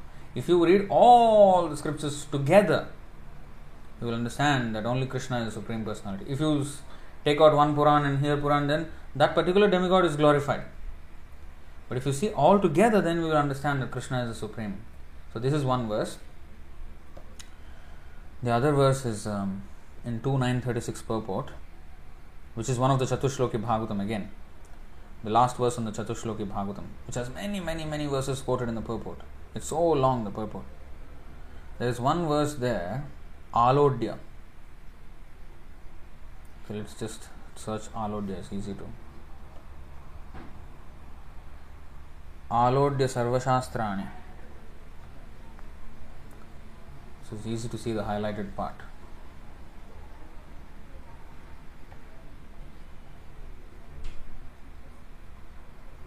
There it goes. See, Srila Jiva Goswami also quotes another common passage which is found in 3 Puranas. That was from Padma Puran. Is 3 Puranas: Padma Puran, Skanda Puran and Linga Puran. It runs as follows: Alodya sarva shastrani vicharya cha punah punah idam ekam sunishpannam dhyeyo narayana sada. By scrutinizingly reviewing all the revealed scriptures and judging them again and again, it is now concluded that Lord Narayana is the supreme absolute truth and thus he alone should be worshipped. Again, same point. If you read all of them together again and again, this will be the conclusion. Brahma, there is another 2.234 Srimad Bhagavatam. If you read the Sanskrit, it can be interpreted in an impersonal way, but Vaishnava Acharyas, of course, they explain in the proper way. Bhagavan Brahma Kartsanyena Triran Vikshyam Manishaya Tadadhyavasyat Kutastho Ratira Atmanyato Bhavet. Here Atman or Atmani is mentioned as the Supreme Personality of Godhead, because if you see the one before, if you see this verse before, 2.233, Nahyatonyah Shiva Pantha Vishatah Samsrita Viha Vasudeve Bhagavati Bhakti Yogo Yato Bhavet. For those who are wandering in the material universe, there is no more auspicious means of deliverance than what is aimed at in the direct devotional service of Lord Krishna. Vasudeva. The word is clearly mentioned here, Vasudeva. So that's why the word Atman here, Kutastho Ratiratman Yato Bhave. So this life, Atma means the soul of everything, the soul of the universe. So the soul of not only the one universe, the whole existence. So the impersonal used to say Atman, oh, Atma, I. But previous verse is saying Vasudeva. Here suddenly Atma. It doesn't match up. So this is the real Vaishnava understanding. What is that? 2.234. The great personality of personality Brahma, with great attention and concentration of the mind, studied the Vedas 3 times. With how many brains? 4 brains. 3 times. And with his intelligence, he created the whole universe. Elon Musk is celebrating because he could make a rocket come back to Earth. One small invention he's celebrating so much. It requires intelligence, yes, we don't deny. What kind of intelligence Brahma has to create the entire universe with all different planetary systems, atmospheres, living entities, bodies, all these things, what kind of intelligence he has? With that intelligence, with 4 heads, 4 brains, he studied with great attention and concentration of the mind, studied the Vedas 3 times. And after scrutinizingly examining them, he ascertained that attraction for the Supreme Personality of Godhead, Sri Krishna, is the highest perfection of religion. Now, there are many people who argue here this way, that way, this way, that way. those who are conditioned by material existence, they will do that. Those who are pious, you see, who will take to Krishna consciousness with determination? Yesham tu antagatam papam jananam punyakarmanam te dvandva moha nirmukta bhajante mam dridhavrataha. With determination. Determination comes from conviction. Conviction means in my thought it is clear. Determination means my action is now clear. So according to my thoughts, thinking, feeling, willing. So willing is the action part. Thinking is the so if I am not clear in the thinking, and if I don't have personal experience, realizations, feeling, then according to what I think and feel, what I understand and what I realize, my actions will be accordingly manifested. Thinking, feeling, willing. And if my conviction is absolutely set. That's why we have to read books, Prabhupada books. So our conviction is set, then our activity will be set. Determination will be set. Why we are not determined? Because we are confused sometimes. We get attracted to material things. That's why we don't follow it determinedly. Because we have other priorities, other things. Because that means we are not convinced of the importance and urgency of this matter. So who will have this determination? Those who antagatam papam jananam punyakarmanam. Not many people. Persons who have acted piously in previous lives and in this life, and whose sinful actions are completely eradicated, are freed from the dualities of delusion, and they engage themselves in my service with determination. And now you may say, oh, but Prabhupada went to America, they were all very sinful, how come they came up with determination? Of course, many of them fell away as well. Even if we are completely sinful, and we don't have this piety. Shrinvata swakatha Krishna punya shravana kirtanaha. Punya. That shravanam itself will cause the punya. That's why shravanam is usually Prabhupada translated as hearing. In the beginning I was thinking, why not listening? Listen, I can hear, but if I am not listening, means to pay attention to what I am hearing. Hearing means, I am hearing also some sound in the other room, some noise on the road. I am hearing, but I am not paying attention there. So why Shravanam is mentioned as hearing? That actually I was thinking it will encourage inattentive hearing. Shravanam, hearing. Why didn't Prabhupada say listening? Trying to be smart, no? Trying to be smarter than Guru. This is a problem, in the condition. So as years went by, it's punya. And Prabhupada mentioned in the lectures also. Even if you don't understand, in letters also he mentioned this a few times. So even if you don't understand, if you just hear the vibration even of the shloka, of the explanation, that itself is creating piety. So even if we are completely sinful, if we take to this, that's why Kirata honandra pulinda pulkasha abhira shumbha yavanakha sadayah yenyecha papa yadapashrayashrayah Shuddhanti tasmai prabhavishnave namaha. So, the worst sinners can be elevated by knowledge. And that's exactly what is mentioned in the Bhagavad Gita of chapter 4, text 36. Api chedasi papebhyah sarvebhyah papakrit-tamaha. Papakrit-tamaha means the worst sinner. Papakrit means, krit means activity, krita. Karta means actor, the person who is acting. And krita means the activity. Sukrita means good activity. Dushkrita means bad activity. Now papakrit, those who are doing sinful sins, committing sins. Tamaha, not ordinary sins. Tamaha means the superlative, the worst sins. Papakrit tamaha. Sarvam jnana plavena iva vrjanam santarishyasi. Even if you are considered to be the most sinful of all sinners, when you are situated in the boat of transcendental knowledge, you will be able to cross over the ocean of miseries. This knowledge is so powerful that it creates the piety. Therefore, Prabhupada, when some people complain, oh, these people are so noisy, they're making so much noise. Prabhupada said that is good. They complain, oh, that is very good. That means they heard it. That hearing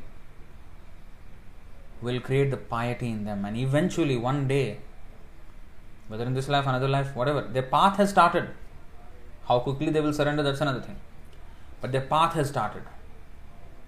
This is Punya Shravana Kirtana. So that's why Prabhupada used the word hearing, not listening. Of course, just like chanting, Helanam, or Sanketyam, inattentively, we may, or indicating something else, neglectfully, we may chant Sanketyam pare hasam va, stobham helanameva va. Helanam means neglectfully chanting. That also creates piety. But of course, as dedicated chanters, we have to put in effort to attentively chant. And of course, in the Nama Parad stage, we cannot attentively 100% chant. We will be inattentive so much. So we have to focus and then try, and then Krishna will give us the strength how to do it. So, inattention, but it's still punya, but it will not get us to the ultimate pure love of Godhead. So for that it has to be attentive. But even hearing, so that's why Prabhupada used the word hearing. Because even if it is not listening, if it is just only hearing, still it is punya shravana. And by that hearing, we will become just like children, you see. They hear the kirtan and they also chant. They also, imitate the parents, take Charanamrita. I'm seeing all the children, they take Charanamrita. They bow down automatically. And when the kirtan is going on, they also clap, they also jump.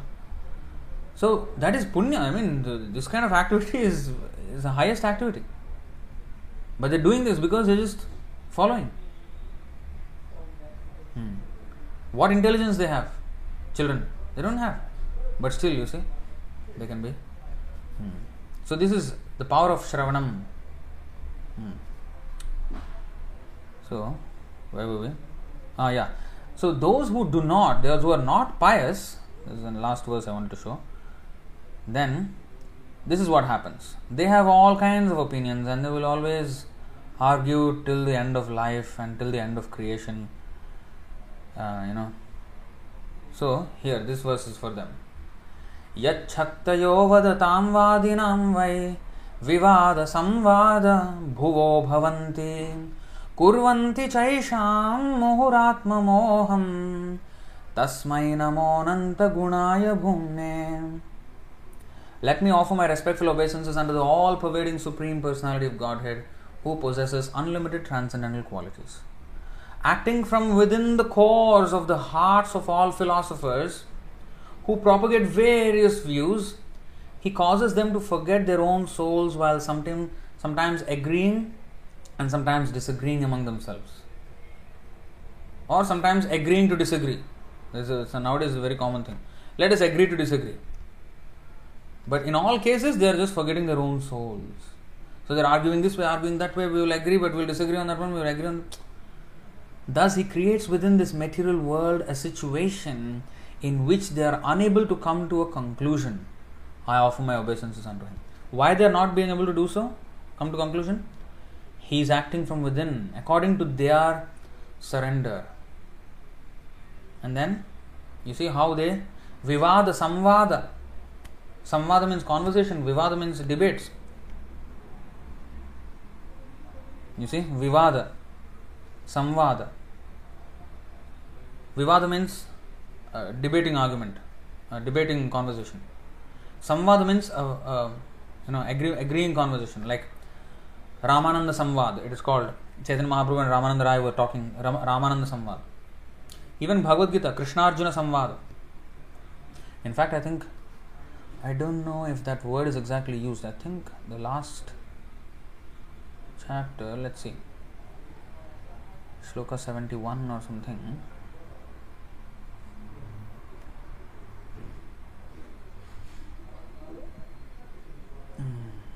Samvadam, you see, 1874, Bhagavad Gita. Sanjaya Uvacha Ityaham Vasudevasya Parthasya cha Mahatmanah Samvadam Imam Ashrausham Adbhutam Romaharshanam. You see, Sanjaya said, Thus have I heard the conversation of two great souls, Krishna and Arjuna. This is a conversation. Whereas a debate is a vivada, samvada. So wonderful is is that message that my hair is standing on end. Ashrausham adbhutam romaharshanam. So that kind of conversation they had. So this is samvada. So samvada vivada, people are agreeing, disagreeing. Vivada, samvada, bhuvo bhavanti. But atma moham kurvanti chaisham muhuratma moham. Muhur means again, continuously. Continuously they are just bewildered. So they will argue this way, that way. But those who are pious, when you show the evidence, they will accept. So there has to be the quality of evidence. Now if they are claiming something and I am claiming something, you have to prove. Now they may prove from whatever. Now we have to prove this is the quality of evidence, and whoever has a superior quality of evidence, he wins the argument. So we have to present the superior quality of evidence, the Shastra. And these shlokas which I have shown, CC 20.145, 2936 purport, which is Alodya Sarva Shastrani, quoted from Padma Puran, Skanda Puran and Linga Puran. These two verses are very important. And the 2.234 of Brahma, that is very important. This is all from the Srimad Bhagavatam. Brahma himself is speaking. So, and even, Shiva himself, let's take Shiva. Of course, there is a famous verse, Aradhananam Sarvesham Vishnu Aradhanam Param. That is there. And if you see the Rudra Gita of Lord Shiva, I think 424, Canto 4, chapter 24, he is only glorifying Lord Hari. You see, Yah Param Ramha Saha Sakshat Triguna Jiva Samnyitat Bhagavantam Vasudevam Prapannah Sapriyo Hime. Lord Shiva continued, any person who is surrendered to the Supreme Personality of Godhead, Krishna, the controller of everything, material nature as well as the living entity, is actually very dear to me. So who is dear to Lord Shiva? Those who surrender to Krishna. If you see the whole Rudra Gita, he is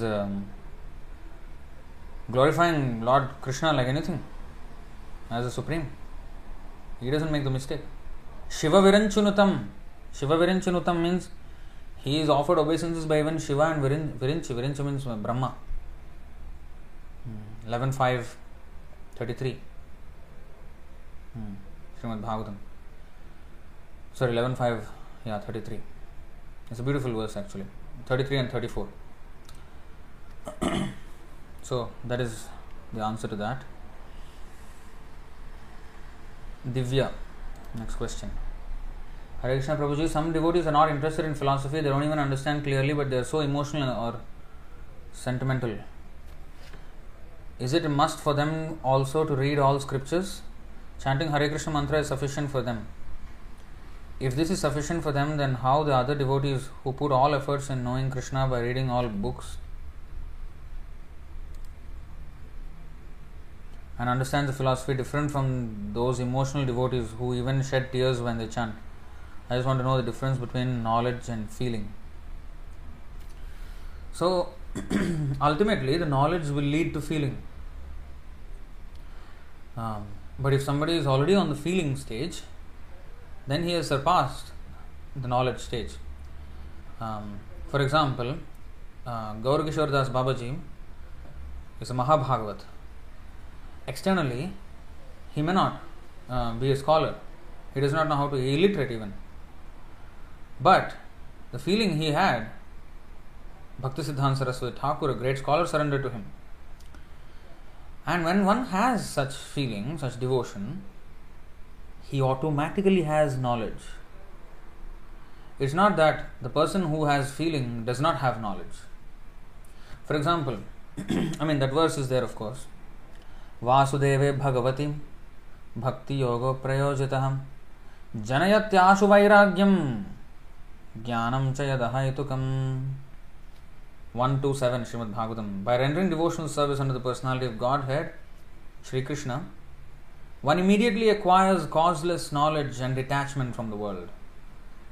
So, if one has devotion to the Lord, automatically Vairagya Vidya Nija Bhakti Yoga, If there is bhakti, what is that? Tesham satatayuktanam bhajatam pritipurvakam. Pritipurvakam means with full feeling. Priti, affection. So, Tesham satatayuktanam bhajatam pritipurvakam dadami buddhiyogam tam yena mam upayantite. He, Krishna gives him all the enlightenment from within. So, a person who has feeling, he is not devoid of knowledge. He is full of knowledge. Now, Rupa Goswami, in the spiritual world, he is actually Rupa Manjari. Manjaris are a class of gopis who are younger, like around 12 years of age, at that age. So the Priyanarma Sakhis, they are like 16 years, like prime of their youth, in that full-blown youthfulness. And the Manjaris are just prior to that. So they are younger girls. So Rupa Goswami in the spiritual world is Rupa Manjari. So among the gopis now and their assistants, so these Manjaris assist the principal gopis. Now in that Madhurya Rasa, now the gopis do not discuss Bhagavatam, do not discuss the Shastra and all that. Right? But they are not devoid of that knowledge. What they speak is the quintessential instruction of all Shastras. Whatever Radharani speaks in her madness, the Bhramara Gita, for example, contains the topmost zenith of philosophical conclusions. What Chaitanya Mahaprabhu spoke in his madness of love for Krishna is the topmost zenith of philosophical conclusions. And what Ramananda spoke in his madness was the topmost zenith of philosophical conclusions. And when such personalities descend to this world, like Rupa Goswami, you see, he is a Manjari. In the spiritual world, he has no business studying Shastras or debating with somebody or writing books and nothing. He is serving the gopis. When he came to this material world, when he is empowered to write the books, when he was instructed by Chaitanya Mahaprabhu, he wrote prolifically. How much literature he has written, how much Jiva Goswami has written. So it is not that they are devoid of knowledge. When it is required, they will present all knowledge. But otherwise, they are not concerned with it. They just are concerned with the love for Krishna that they have. But in order to help others, Nana Shastra Vicharanaika Nipunao Sadharma Samsthapako. So that's why they studied so much Shastra. Nana Shastra Vicharanaika Nipunao Sadharma Samsthapako. To establish religious principles. Dharma Samsthapanarthaya, Krishna's mission. They also carry forward the same mission. Dharma Samsthapanako. So, this is how the Goswamis have. So, they are not devoid of knowledge. It's not that, I am those emotional devotees. Emotional devotees means this emotion comes at a very high stage of maturity, of devotional service. Those who are, lower stages, they have to hear. Even if they are not scholars or whatever, they have to regularly hear. You see, this is explained in the Bhagavad Gita, 13th chapter, 26th verse.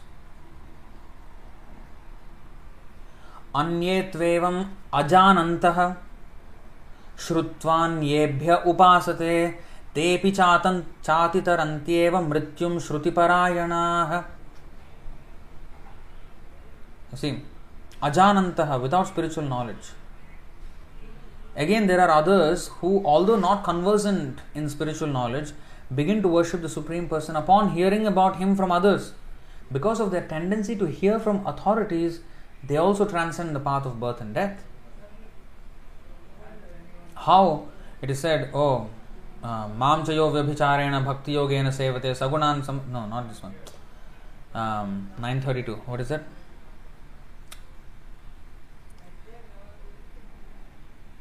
Just like that, forgot.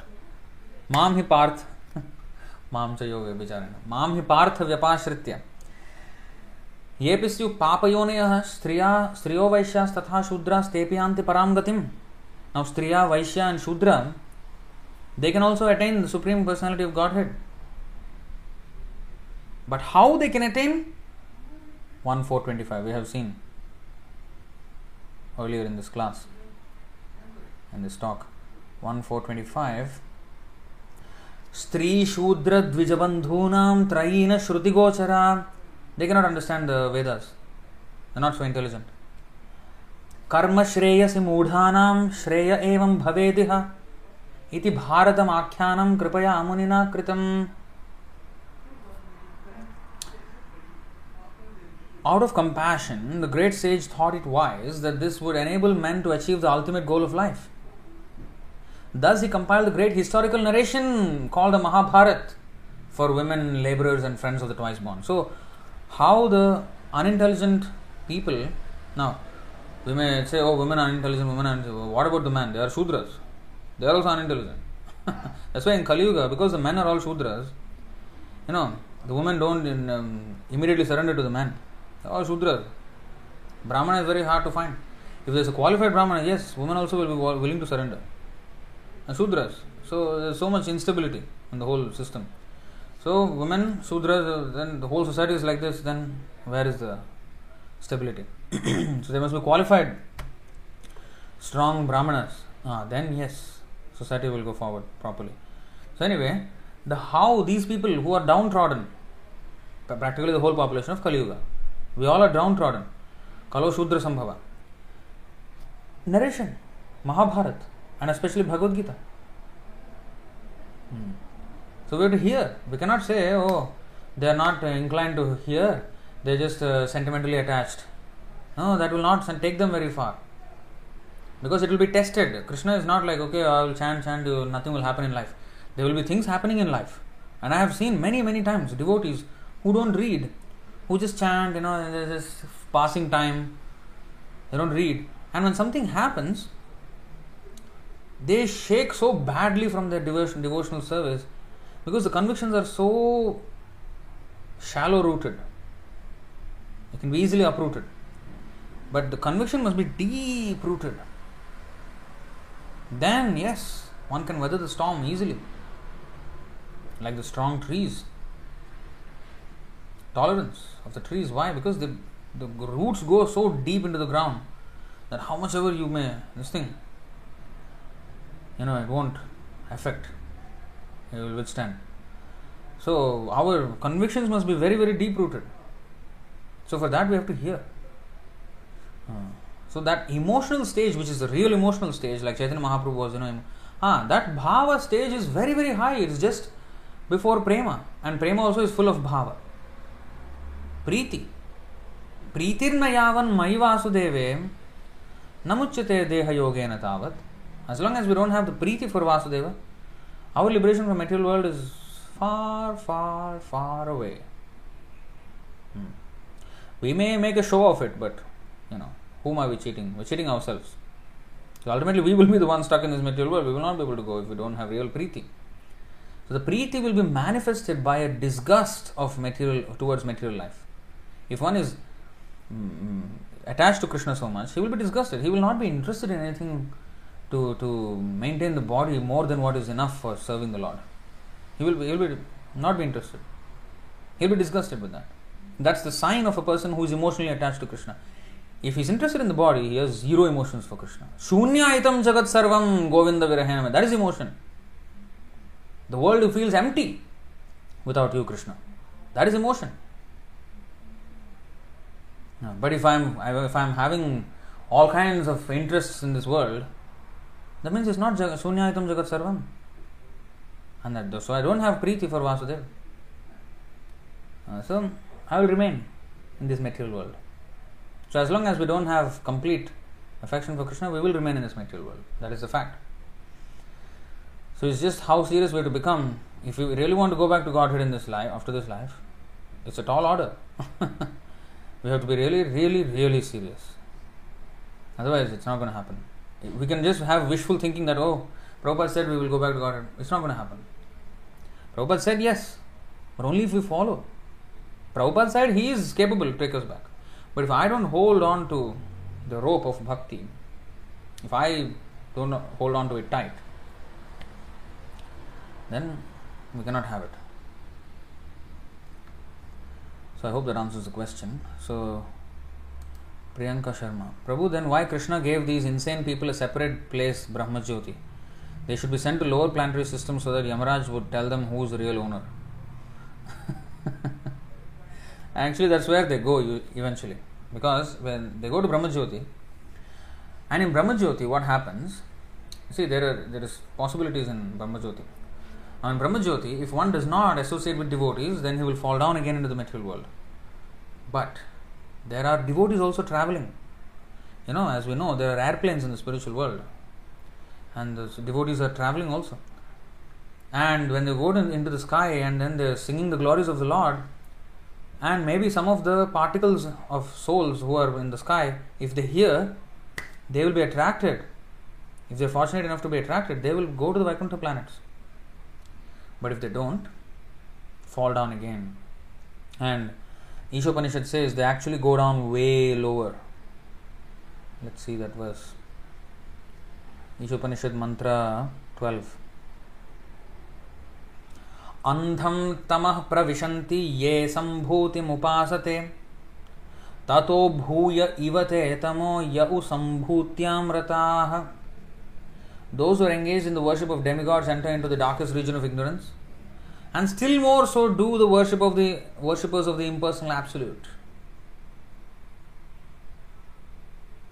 Still more dark than the worship of demigods are the worshippers of the impersonal absolute. They go to the darkest region of ignorance, darkest of the dark.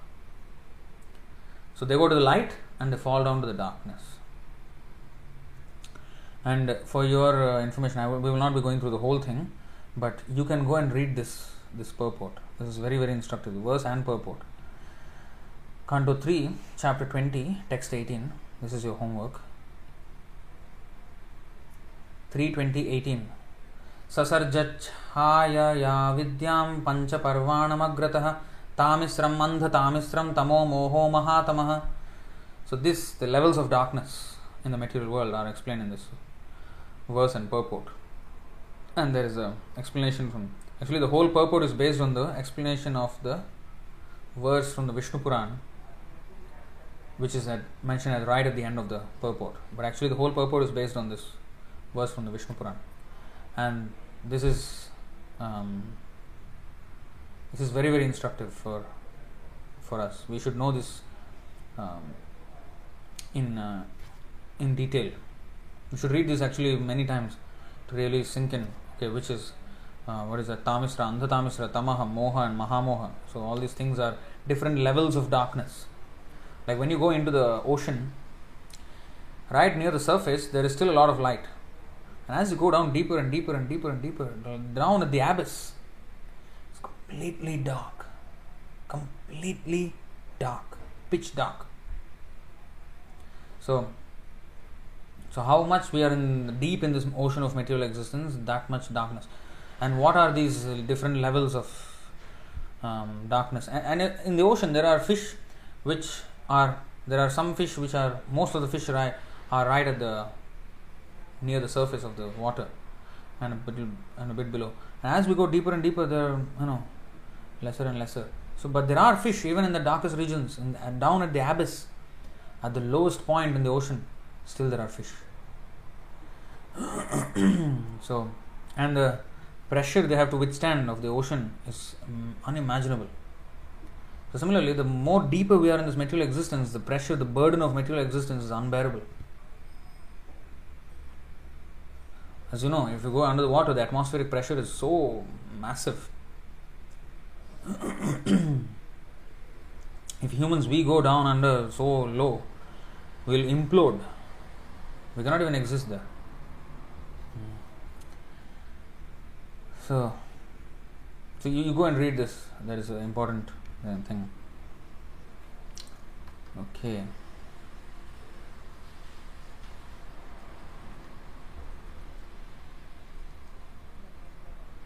Prabhuji, can I get the link where you explain in detail about the cosmic manifestation in Goloka Vrindavan? Well, we have covered that topic in a few lectures, but I don't know exactly where. I am not sure whether this lecture is already given or not. If it's available, I will require the link. Otherwise, I would request Prabhuji to give us one lecture on this anytime later. Maybe we have covered here and there you know. But anyway, if you read Bhagavatam and Brahma Samhita, it should give a good. And there is also information in the Brihad Bhagavatamrita.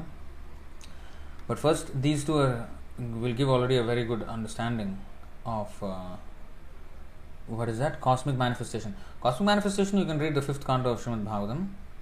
And Golok Vrindavan, you can read about in the Brahma Samhita. And Brihad Bhagavatamrita I have not touched until now. Of course, not written by Srila Prabhupada, but there is the translations available. If I get all I get to see that, maybe we'll refer to see what descriptions are there in Brihad Bhagavatamrita. Brihad Bhagavatamrita is written by Sanatana Goswami. So there is information there also. But anyway, just reading this, the ones we have also should be more than enough. Himanshu Prabhu. Prabhu, in different Vaikuntha lokas, since Golok Vrindavan is supreme, so that means it is our final destination, or other Vaikuntha lokas are same. So it doesn't matter where we stay in Vaikuntha. Like among all the rasas, most superior is Madhurya rasa. That's why Goloka. We will go to the abode of Lord Narayana if in Shantaras, and Lord Ramachandra will abode if in Dasaras. Yeah, so all Vaikunthas and Golok Vrindavan are the same according to all are liberated positions.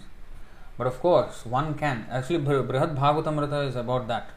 That a person can, if he wants, he can promote himself from Vaikuntha to Goloka also. And that is the story of the Brihad Bhagavatamrita actually. How this Gopakumar, this boy, he will rise above all the material worlds and even the Brahmaloka, and then he will go to Vaikuntha. And then there also he will rise and finally become a cowherd boy in Golok Vrindavan. It's a whole journey of that Gopakumar. So I don't know the full story of that. I have not read it. But that is the gist of that Brihad Bhagavatamrita. So one can elevate. Even after going to Vaikuntha, he can still go to Golok Vrindavan if he wants.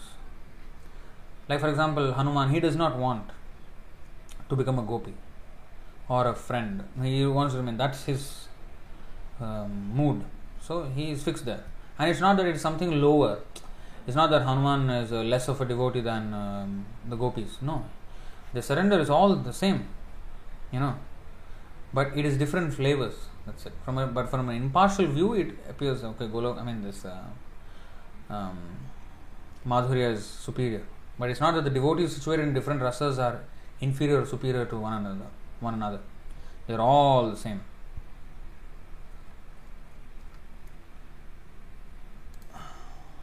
Prabhu, is Haridas Thakur beating in marketplaces is engineered by the Lord? But isn't Haridas Thakur was a pure devotee, or it's for just teaching us?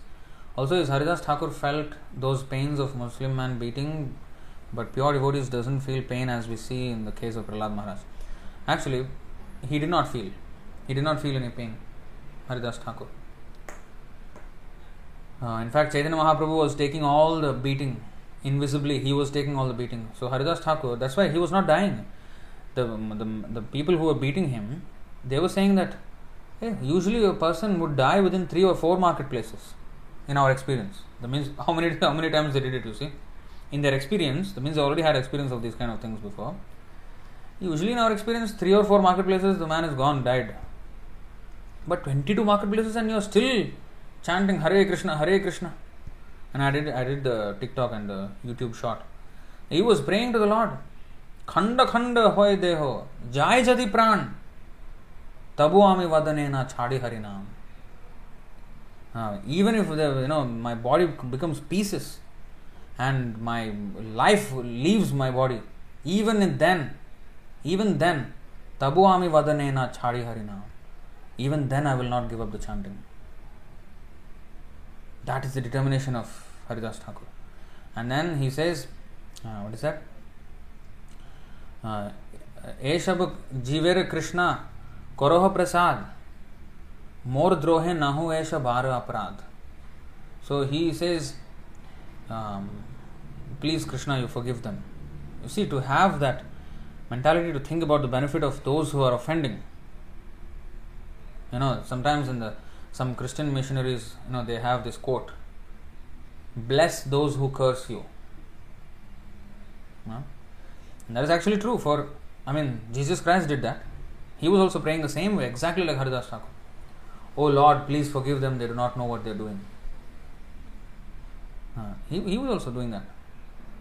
He did not give up his devotion to Krishna, Jesus Christ, and he was praying mercifully for the deliverance of those who were offending him. And that is what is meant by tarorapi sahishnuna. A tolerance more than that of a tree means this. So the Lord engineers these situations to show the non-devotees what is the level of actual devotion. Of course, there are verses, of course, the tolerance of devotees.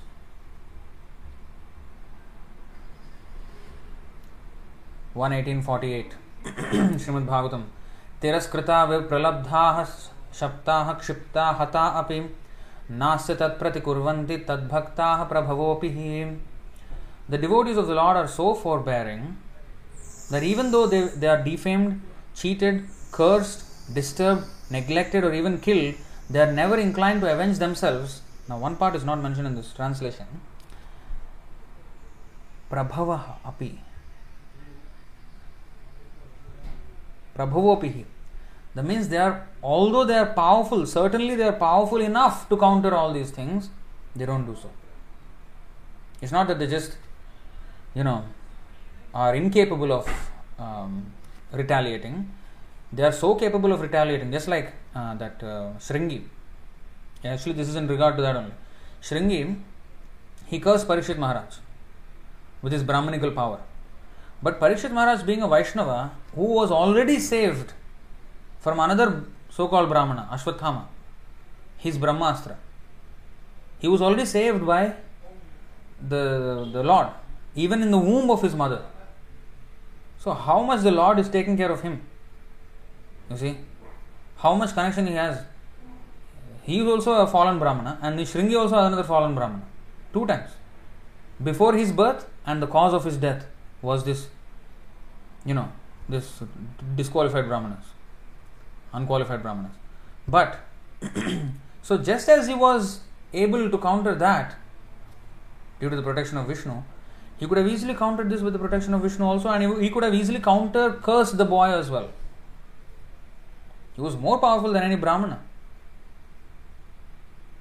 He is Vaishnava. But he did not do it. He accepted it. So this is the thing. They not only tolerate, but although they are able to retaliate. If I cannot retaliate, if I have no power to retaliate, I am forced to tolerate. But if I have the power to retaliate and I still do not, that is the restraint of a devotee that is unmatched in this world. That is very great. Even though having the power to do so. Prabhavopihi. Now, Rishabdev exemplified this. I have shown this in the verses before. Haridas Thakur was certainly capable of vanquishing. In fact, that's what happened to them. Those who beat him up, you know what happened to them? Their families, their villages, everything was the whole families were wiped out due to disease or something. Completely wiped out with no traces of their family left. That's what happened to those people who beat him up. The devotee will excuse, the Lord will never excuse. Never. 5:30. Actually, I wrote an article in our magazine. Maybe that link can be shared here. I think the sharing permissions must be turned to anyone who has the link. And then that link has to be shared here. So I wrote an article about Haridas Thakur's life. You can go and read that. That's actually from the Chaitanya Charitamrita as well. So there you can see, and Chaitanya Bhagavat, both together. You can see how they were completely destroyed. I think that detail is from the Chaitanya Bhagavat, which I included there. So they were totally destroyed. Their families were no trace of their families left. That kind of destruction happened. So it's not easy. It's not something lightweight. Oh, I will just offend. Everything will be gone. You see, 5:30. Rishabdev began to tour through cities, villages, mines, countrysides, valleys, gardens, military camps, cow pens, the homes of cowherd men, transient hotels, hills, forests, hermitages. Wherever he travelled, all bad elements surrounded him. just as flies surround the body of an elephant coming from a forest. Now, what is the power of the elephant and what is the power of the flies? Yeah, incomparable. So, but still, the elephant does not go wage war with the flies. No. The elephant is not even bothered. He was always being threatened, beaten, urinated upon, and spat upon. Sometimes people threw stones, stool, and dust at him, and sometimes people passed foul air before him. Thus, people called him many bad names and gave him a great deal of trouble. But he did not care about this, for he understood that the body is simply meant for such an end. What to speak? The own family members will put the body on fire. So that's the ultimate end of the body. So anyway, all their insults are meant for the body. Let it be. So he is not concerned. So he was situated on the spiritual platform, and being in his spiritual glory, he did not care for all these material insults. In other words, he completely understood that matter and spirit are separate, and he had no bodily conception. Thus, without being angry at anyone, he walked through the whole world alone.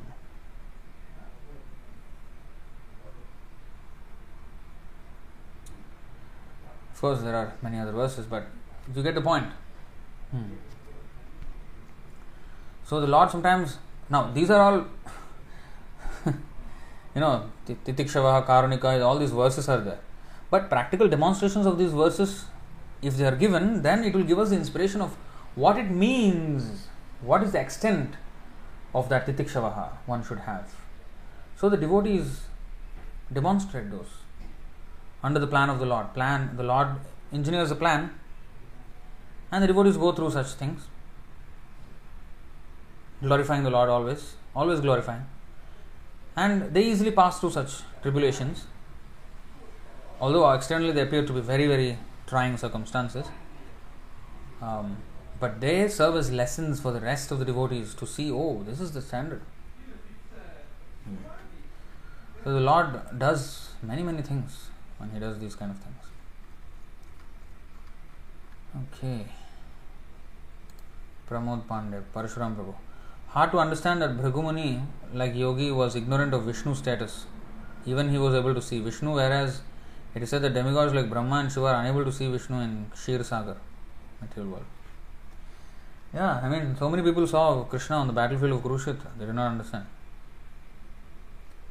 He is saying we are in better understanding. Of course, Bhrigumuni also knows. This is again a pastime. He knows way better than us, of course. Who are we compared to Bhrigumuni? Bhrigumuni did that Leela just to clear the doubt for the rest of us. He was convinced, but the people in Janaloka were arguing among themselves. So he wanted to settle it once and for all. He did not have a doubt. But when he did this, then it was clear. So he wanted to end the argument. So he did this so that the whole thing can be ended. Of course, we cannot have better understanding than Bhrigumuni. If we think, it's like if we think, Brahma also fell down, I did not fall. Okay, I am better than Brahma. These are all examples for us to show. They are way more powerful. We cannot calculate them according to our position. That verse is there, no? It's also a verse. Everything is a verse. 10:33, 29 and 30. Shri Shuka Uvacha Dharma Vyatikramo Drishta Ishvaranam cha sahasam Tejiyasam nadoshaya Vahneh sarva bhujo yatha. Shukadeva Goswami said, the status of powerful controllers is not harmed by any apparently audacious transgression of morality we may see in them, for they are just like fire which devours everything fed into it and remains unpolluted. So this is the position of Bhrigumuni, who is the direct son of Brahma. Not ordinary. So this audacious transgression that Bhrigumuni did, if anybody else would do it, he would be destroyed. Even he was himself in that situation almost. But he is Bhrigumuni, so therefore, and it is a lesson for us basically. It's all a Leela. But so they are not, you see, as a fire devours everything fed into it and remains unpolluted.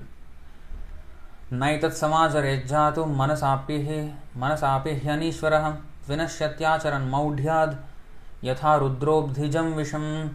One who is not a great controller should never imitate the behavior of ruling personalities, even mentally. If out of foolishness an ordinary person does imitate such behavior, he will simply destroy himself. Just as a person who is not Rudra would destroy himself if he tried to drink an ocean of poison, or to drink an ocean, even a drop of poison, he will die. So, ईश्वराणां वचः सत्यं तथैवाचरितं क्वचित् तेषां यत्स्ववचो युक्तं बुद्धिमां तत्समाचरेत्. The statements of the Lord's empowered servants are always true, and the acts they perform are exemplary when consistent with those statements. Therefore, one who is intelligent should carry out their instructions and not imitate them, and not even think that, oh, they are fallen, I am better. No, we can't. You see, कुशलाचरितेन ईशाम् इह स्वार्थो न विद्यते विपर्ययेन वानर्थो निरहंकारिणां प्रभो. My dear Prabhu, when these great persons who are free from false ego act piously in this world, they have no selfish motives to fulfill. And even when they act in apparent contradiction to the laws of piety, they are not subject to sinful reactions. So he did not do it, he did not test it, he did not have any selfish motive in that. He actually wanted to make it clear for the others. It's actually, he was preaching. Just like a preacher, the ninth offense is that, not to preach to the faithless. And in the 3rd chapter, 26th and 29th verses also it is said that don't disturb the faithless and just let them be where they are and encourage them in the thing in devotion. Yes, that is true. But the devotee sometimes goes above and beyond and tries to preach. He takes the risk of offending the Lord just to preach. So similarly, Bhrigu Muni took the risk of offending the Lord by even kicking him and offending the great devotees Brahma and Shiva by insulting them just to preach. And because of that, he was saved. Because he is a real Brahmana. But if Hiranyakashipu tries to do the same thing with Vishnu, he did that. What happened? He also tried to hit. He did not kick. He hit with a fist, whereas Bhrigu Muni kicked with his feet. Even worse. But with Bhrigu Muni, the Lord's behavior was in a different way than with Hiranyakashipu. Of course, Hiranyakashipu offended Prahalad. But even Bhrigu Muni offended his devotee, Lord's devotees, Shiva and Brahma. But he did it for a different purpose. Whereas Hiranyakashipu was doing for selfish motive. So devotees take all risks to preach, to make it clear that Krishna is the Supreme Personality of Godhead. Now, when Bhaktisiddhanta Saraswati Thakur was preaching very, very vehemently, very strongly that Krishna consciousness is the only thing, and Smartha Brahmanas were not happy with him, and his life was in danger many times. He was attempted to be murdered by those people. But still he did. So, preaching, risk is involved. And especially in this Kali Yuga, Bhaktisiddhanta Saraswati Thakur says that preaching in opposition is the more effective way of preaching, because that controversy, gets it to the masses. The drama surrounding the issue will get the story spreading like wildfire, and many people will listen to the actual message. So these are things we should know, that this is a risk taken as a preacher to preach, and therefore he was protected by Lord Vishnu and even glorified. So this is the real import of that Leela. Divya, Prabhuji, regarding Andhra in the verse that you sang, does it mean current Andhra region in Andhra Pradesh? As you said, we shouldn't be attached to our place, Vasudhaiva Kutumbakam. Still, just out of curiosity, I am asking this. Yes, it is the Andhra Pradesh. So, especially in Andhra Pradesh, there is a tribe. They are called Kondajati. They live in the hilly regions. They are especially called Andhra, and from that this name came, that Andhra Pradesh, this area of the Andhras. And Khasa is Chinese.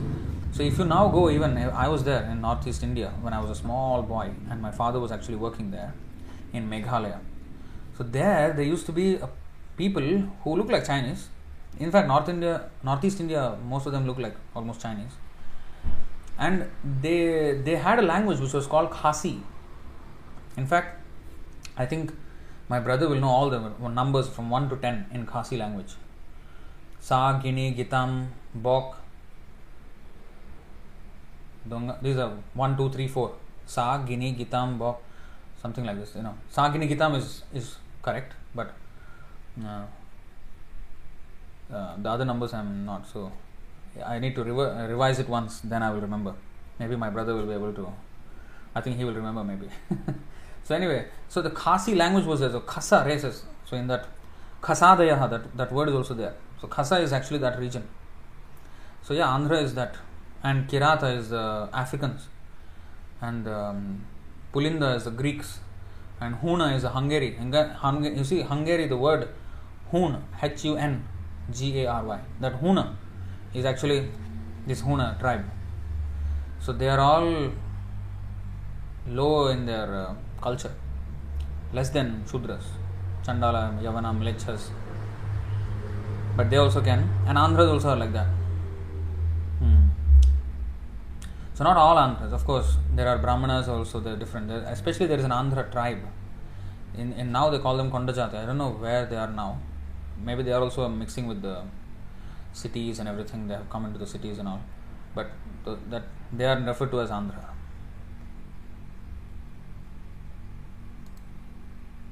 At the end of every chapter of Bhagavad Gita, we usually chant Krishna Arjuna Samvade. Yes. Of course, it is not there in the actual Bhagavad Gita, but it's like the conclusion of every chapter. Himanshu, thank you, Prabhu, for quoting all the verses. I am noting all the verses you said. Very informative. Very good, you are noting. Many people don't note. Please note. How will you remember? This is how you know, how you think I remember these things. Because I took notes when Prabhu was speaking. We have to take notes. And we have to revise those notes. If we don't revisit those notes, we will forget. In fact, I have that bad habit also. I don't revisit all the notes. I really should do it.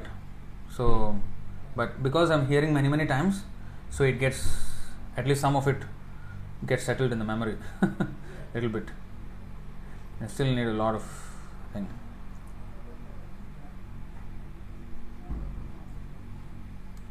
Six, 8. Jnana Vijnana. What Jnana Vijnana what? You just say one line like that. Hearing through ears, knowledge in head, thereafter contemplating, realization comes in the heart. Vijnana. Practical application of knowledge.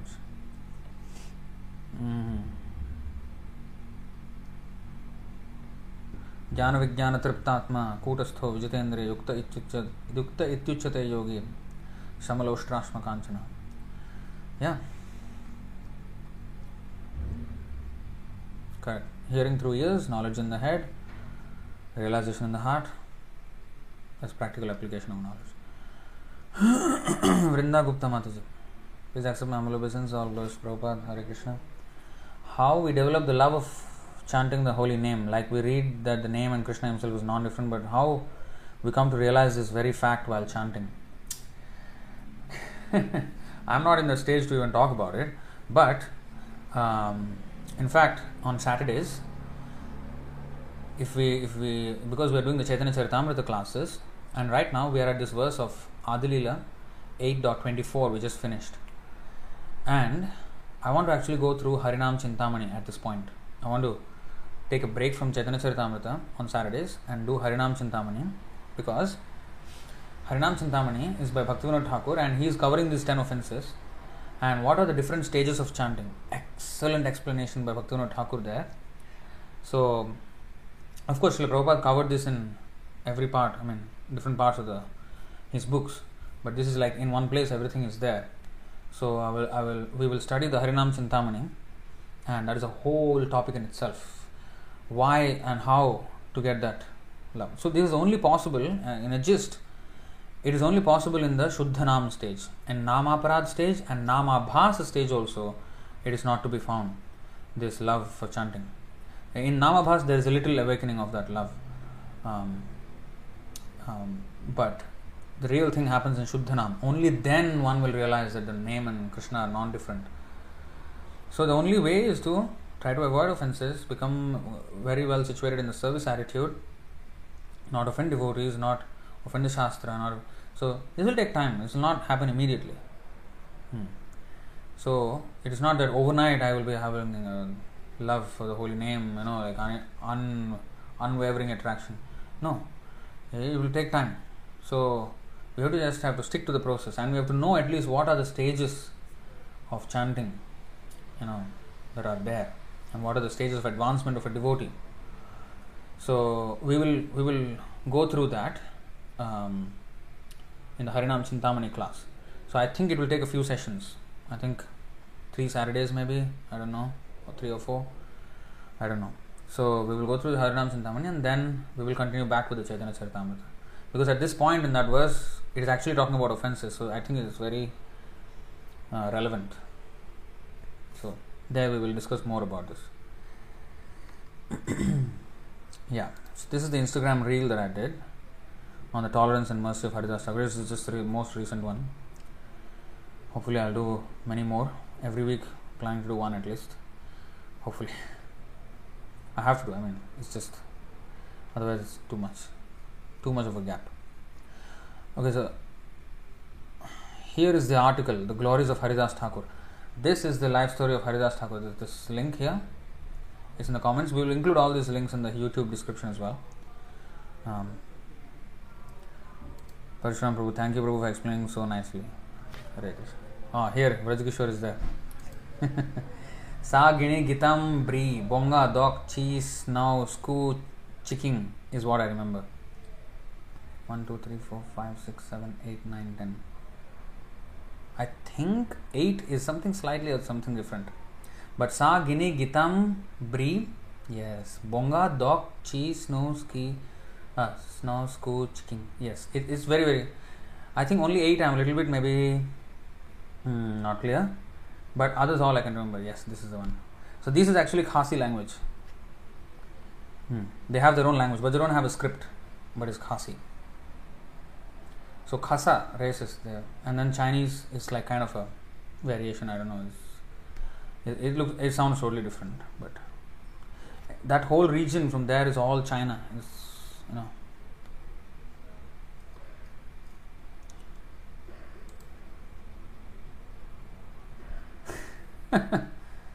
Eagerly waiting for Harinam Chintamani this Saturday. Haribo.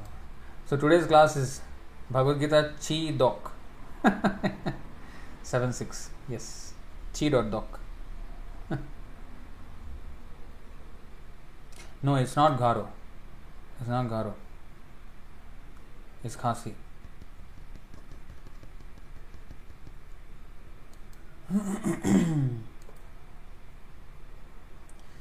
I don't know, Garo Khasi are very similar. But I remember father used to say Khasi. So anyway, so Vrinda Gupta Mata says, Prabhuji, can you please help for how to preach to new people who know nothing about Krishna consciousness? What you preach. Depends on every single individual, But of course, we have to know. That's why Bhagavad Gita is actually that. In the beginning, what is to be preached? First of all, you have to understand we are not the body, we are the soul. If you understand that, then you have to understand that all our attachments are, and then who we are. We are servant of Krishna. So how much we understand, we should preach. As we preach, then Krishna will also give us more intelligence. So which part of the philosophy to speak to which person, it all depends on that person. If he comes up with an impersonalistic argument, then relevant verses have to be quoted. If it's like absolute newcomer, then help him just understand the philosophy one by one. Not the body, the soul, chanting, who is the Supreme Personality of Godhead, and all that.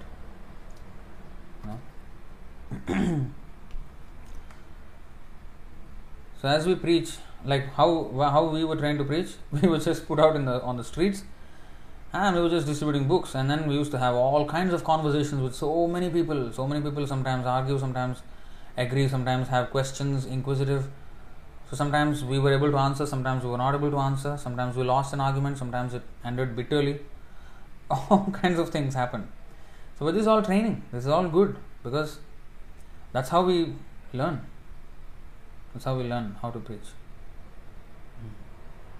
Especially in Singapore, the way we were trained to preach is we would actually have conversations. Of course, we would also sell books just without having much of a deeper conversation, but we would also have, many a time, we used to have a little bit deep conversations and actually get to the philosophy and discuss, and then sometimes even argument, sometimes convincing that person, and then he finally agrees to take a book.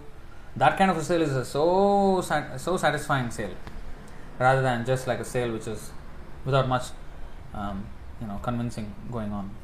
But anyway, book distribution is always good, but by discussing सिद्धांत बोलियो चित्त ना करो आलस, यहाँ होते कृष्ण लागे सुदृढ़ मानस. I think it's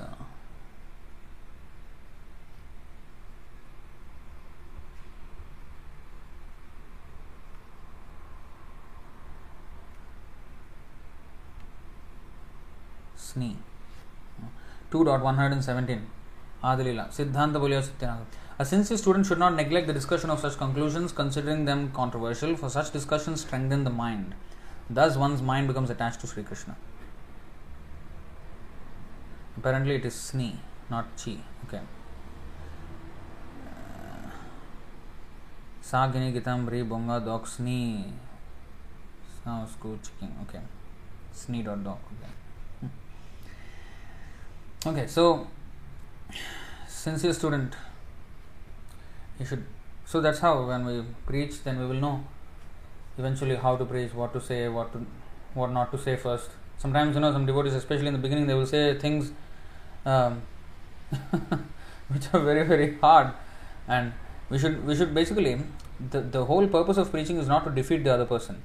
The whole, or in other way, sometimes it includes defeat, but let me put it this way: the whole purpose of preaching is not to make the other person a loser, but make the other person a winner. Because ultimately he has to become a devotee. That's what we want. We don't want the person to lose and just go away. But sometimes it involves argument. We have to defeat him in order to make him win. But sometimes they won't accept the defeat and they choose to remain adamant about their viewpoint. Never mind, whatever. It is a practice session for us, for preaching. So we have to learn how to face opposing elements. We have to know how to present our philosophy. How many people Prabhupada has spoken to, they argue and so then, but he sometimes defeats and sometimes they don't even accept, but sometimes they accept. So it all depends on that person. But we have to speak. We cannot compromise. Just to make that person accept, we compromise our philosophy. Then what are we standing for? We are not even helping that person. We are not helping ourselves. We are not pleasing Krishna. Nothing. So we have to stand by our philosophy. But sometimes hot, sometimes cold treatment. Both has to be there. We should. That's why, as Jesus also said, Jesus Christ, he said, hate the sin, not the sinner. So we should hate the sin or the misconception that they have, and we have to vehemently oppose that. But we should not hate that person. Ultimately, we want that person to win. So that is preaching.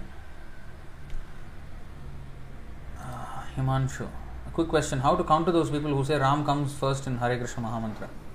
Yes, actually the mantra was Hare Ram, Ram Ram, Hare Hare, Hare Krishna, Krishna Krishna, Hare Hare. That was a mantra in the Vedas. But then Chaitanya Mahaprabhu, he did this the other way to specify the importance of Krishna. Of course, there's no difference between Ram and Krishna. And actually, Rama is another name of Krishna also. Rama means the reservoir of pleasure. And Krishna is the reservoir of pleasure. That's why it's called Govinda, he who gives pleasure to the senses. So Rama is another name of Krishna. Rama also means Balaram. And Rama also means Ramachandra.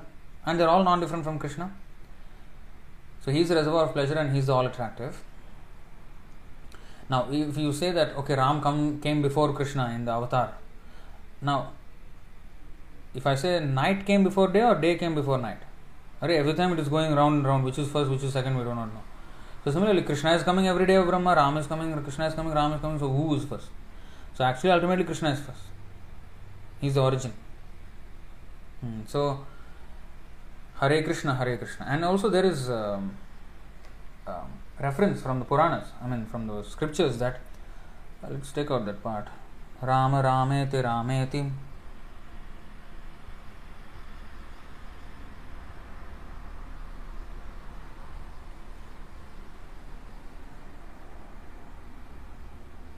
Madhya 9.32.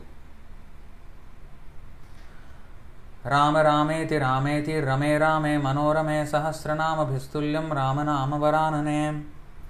A slight variation of this is there in the Vishnu Purana, Vishnu Sahasranam also. Lord Shiva addresses his wife Durga, O Varanana, I chant the holy name of Rama, Rama, Rama, and thus enjoy this beautiful sound. This holy name of Ramchandra is equal to 1000 holy names of Lord Vishnu. Brihad Vishnu Sahasranama Stotra in the Uttarakhanda of Padma Purana. This is actually taken from Vishnu Sahasranam. Now, here, Sahasranam Nam Punyanam Triravrityatu Yat Phalam Ekavrityatu Krishnasya Namaikam Tat Prayachati. This is from the Laghu Bhagavatamrita, quoted from Brahmanda Puran.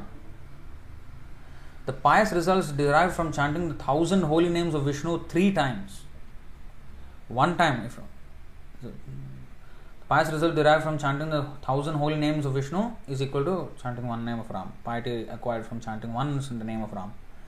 But chanting the Sahasranam 3 times, that pious result will be getting can be attained only by one utterance of the holy name of Krishna. So because of this, Chaitanya Mahaprabhu wanted us to become, elevated quickly, and so he put the Hare Krishna first. But it is not any different, Hare Krishna, Krishna Krishna, Hare Hare, Hare Ram, Ram Ram, Hare Hare, Hare Krishna, Krishna. So it's again day and night like that. It's like it goes in rounds. So the other thing is, what was I saying? Yeah, the other thing is this. Like in the case of Valmiki Muni, he was ordered by Narad Muni to chant initially the name Rama, Ram, Ram, Ram, Ram, Ram. He could not chant Ram, Ram. He could not even utter the word Ram properly. But so he reversed the word. Mara, Mara, Mara, Mara, Mara, Mara, Rama. So all these reasons are there why Hare Krishna comes first. So yeah, this is the Chaitanya Mahaprabhu flipped it to rid of all the rules and regulations associated with the mantra which is to be followed to reap proper benefit. But since no one can follow anything properly in Kali Yuga, I flipped it. So now there are no hard and fast rules. So all these reasons. So and philosophically, Krishna is the source of even Rama Dimurti Shukalani Yamena Tishtan Nana Avatara Makarod Bhuvaneshu Kintu. So to stress the importance of Krishna, wherever he went, even Sri Sampradaya, when he was talking with Venkata Bhatta, he was worshipping Lakshmi Narayan. So Chaitanya Mahaprabhu went and disturbed him. Why are you worshipping Lakshmi Narayan? Your Lakshmi is so superior, it seems. Is it? No, Radharani is superior. You must worship Radha Krishna. Why are you worshipping Lakshmi Narayan? He went and poked at him. So this is because he wanted to establish always Krishna. In fact, there was Ram Bhakta also, Ramdas. And then Chaitanya Mahaprabhu was trying to convince him to become Krishna Bhakta. But he tried, he could not. He remained Ram Bhakta. Actually, he was incarnation of Hanuman. So, like that, pastimes are there. So, he wanted to always specify the importance of Krishna. Because Krishna is the source of everything. So, he wanted to give the highest, Namo Mahavadanyaya Krishna Prema Pradayate. And all this Madhurya Rasa, and especially Parakiya Madhurya Rasa, is only available with Krishna, nobody else. So, that highest thing he was distributing in this world.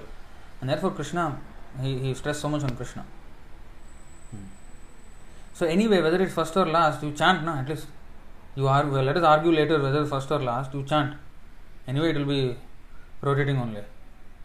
If you say this part of the wheel is above, this part is below, then after some time this part will become like this, then it just goes on. So what is the point in, And yeah, this lecture is there. Krishna is the source of Narayan.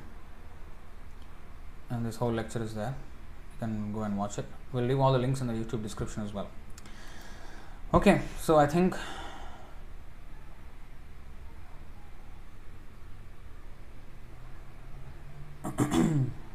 so his original mention has now been distorted. Well, it's not a distortion. It's nothing distortion. Just that it is confidential. Krishna is confidential. Actually, if you see Bhagavad Gita, it is not very easily known. Less like Radharani is very confidential. She is not openly mentioned in many places.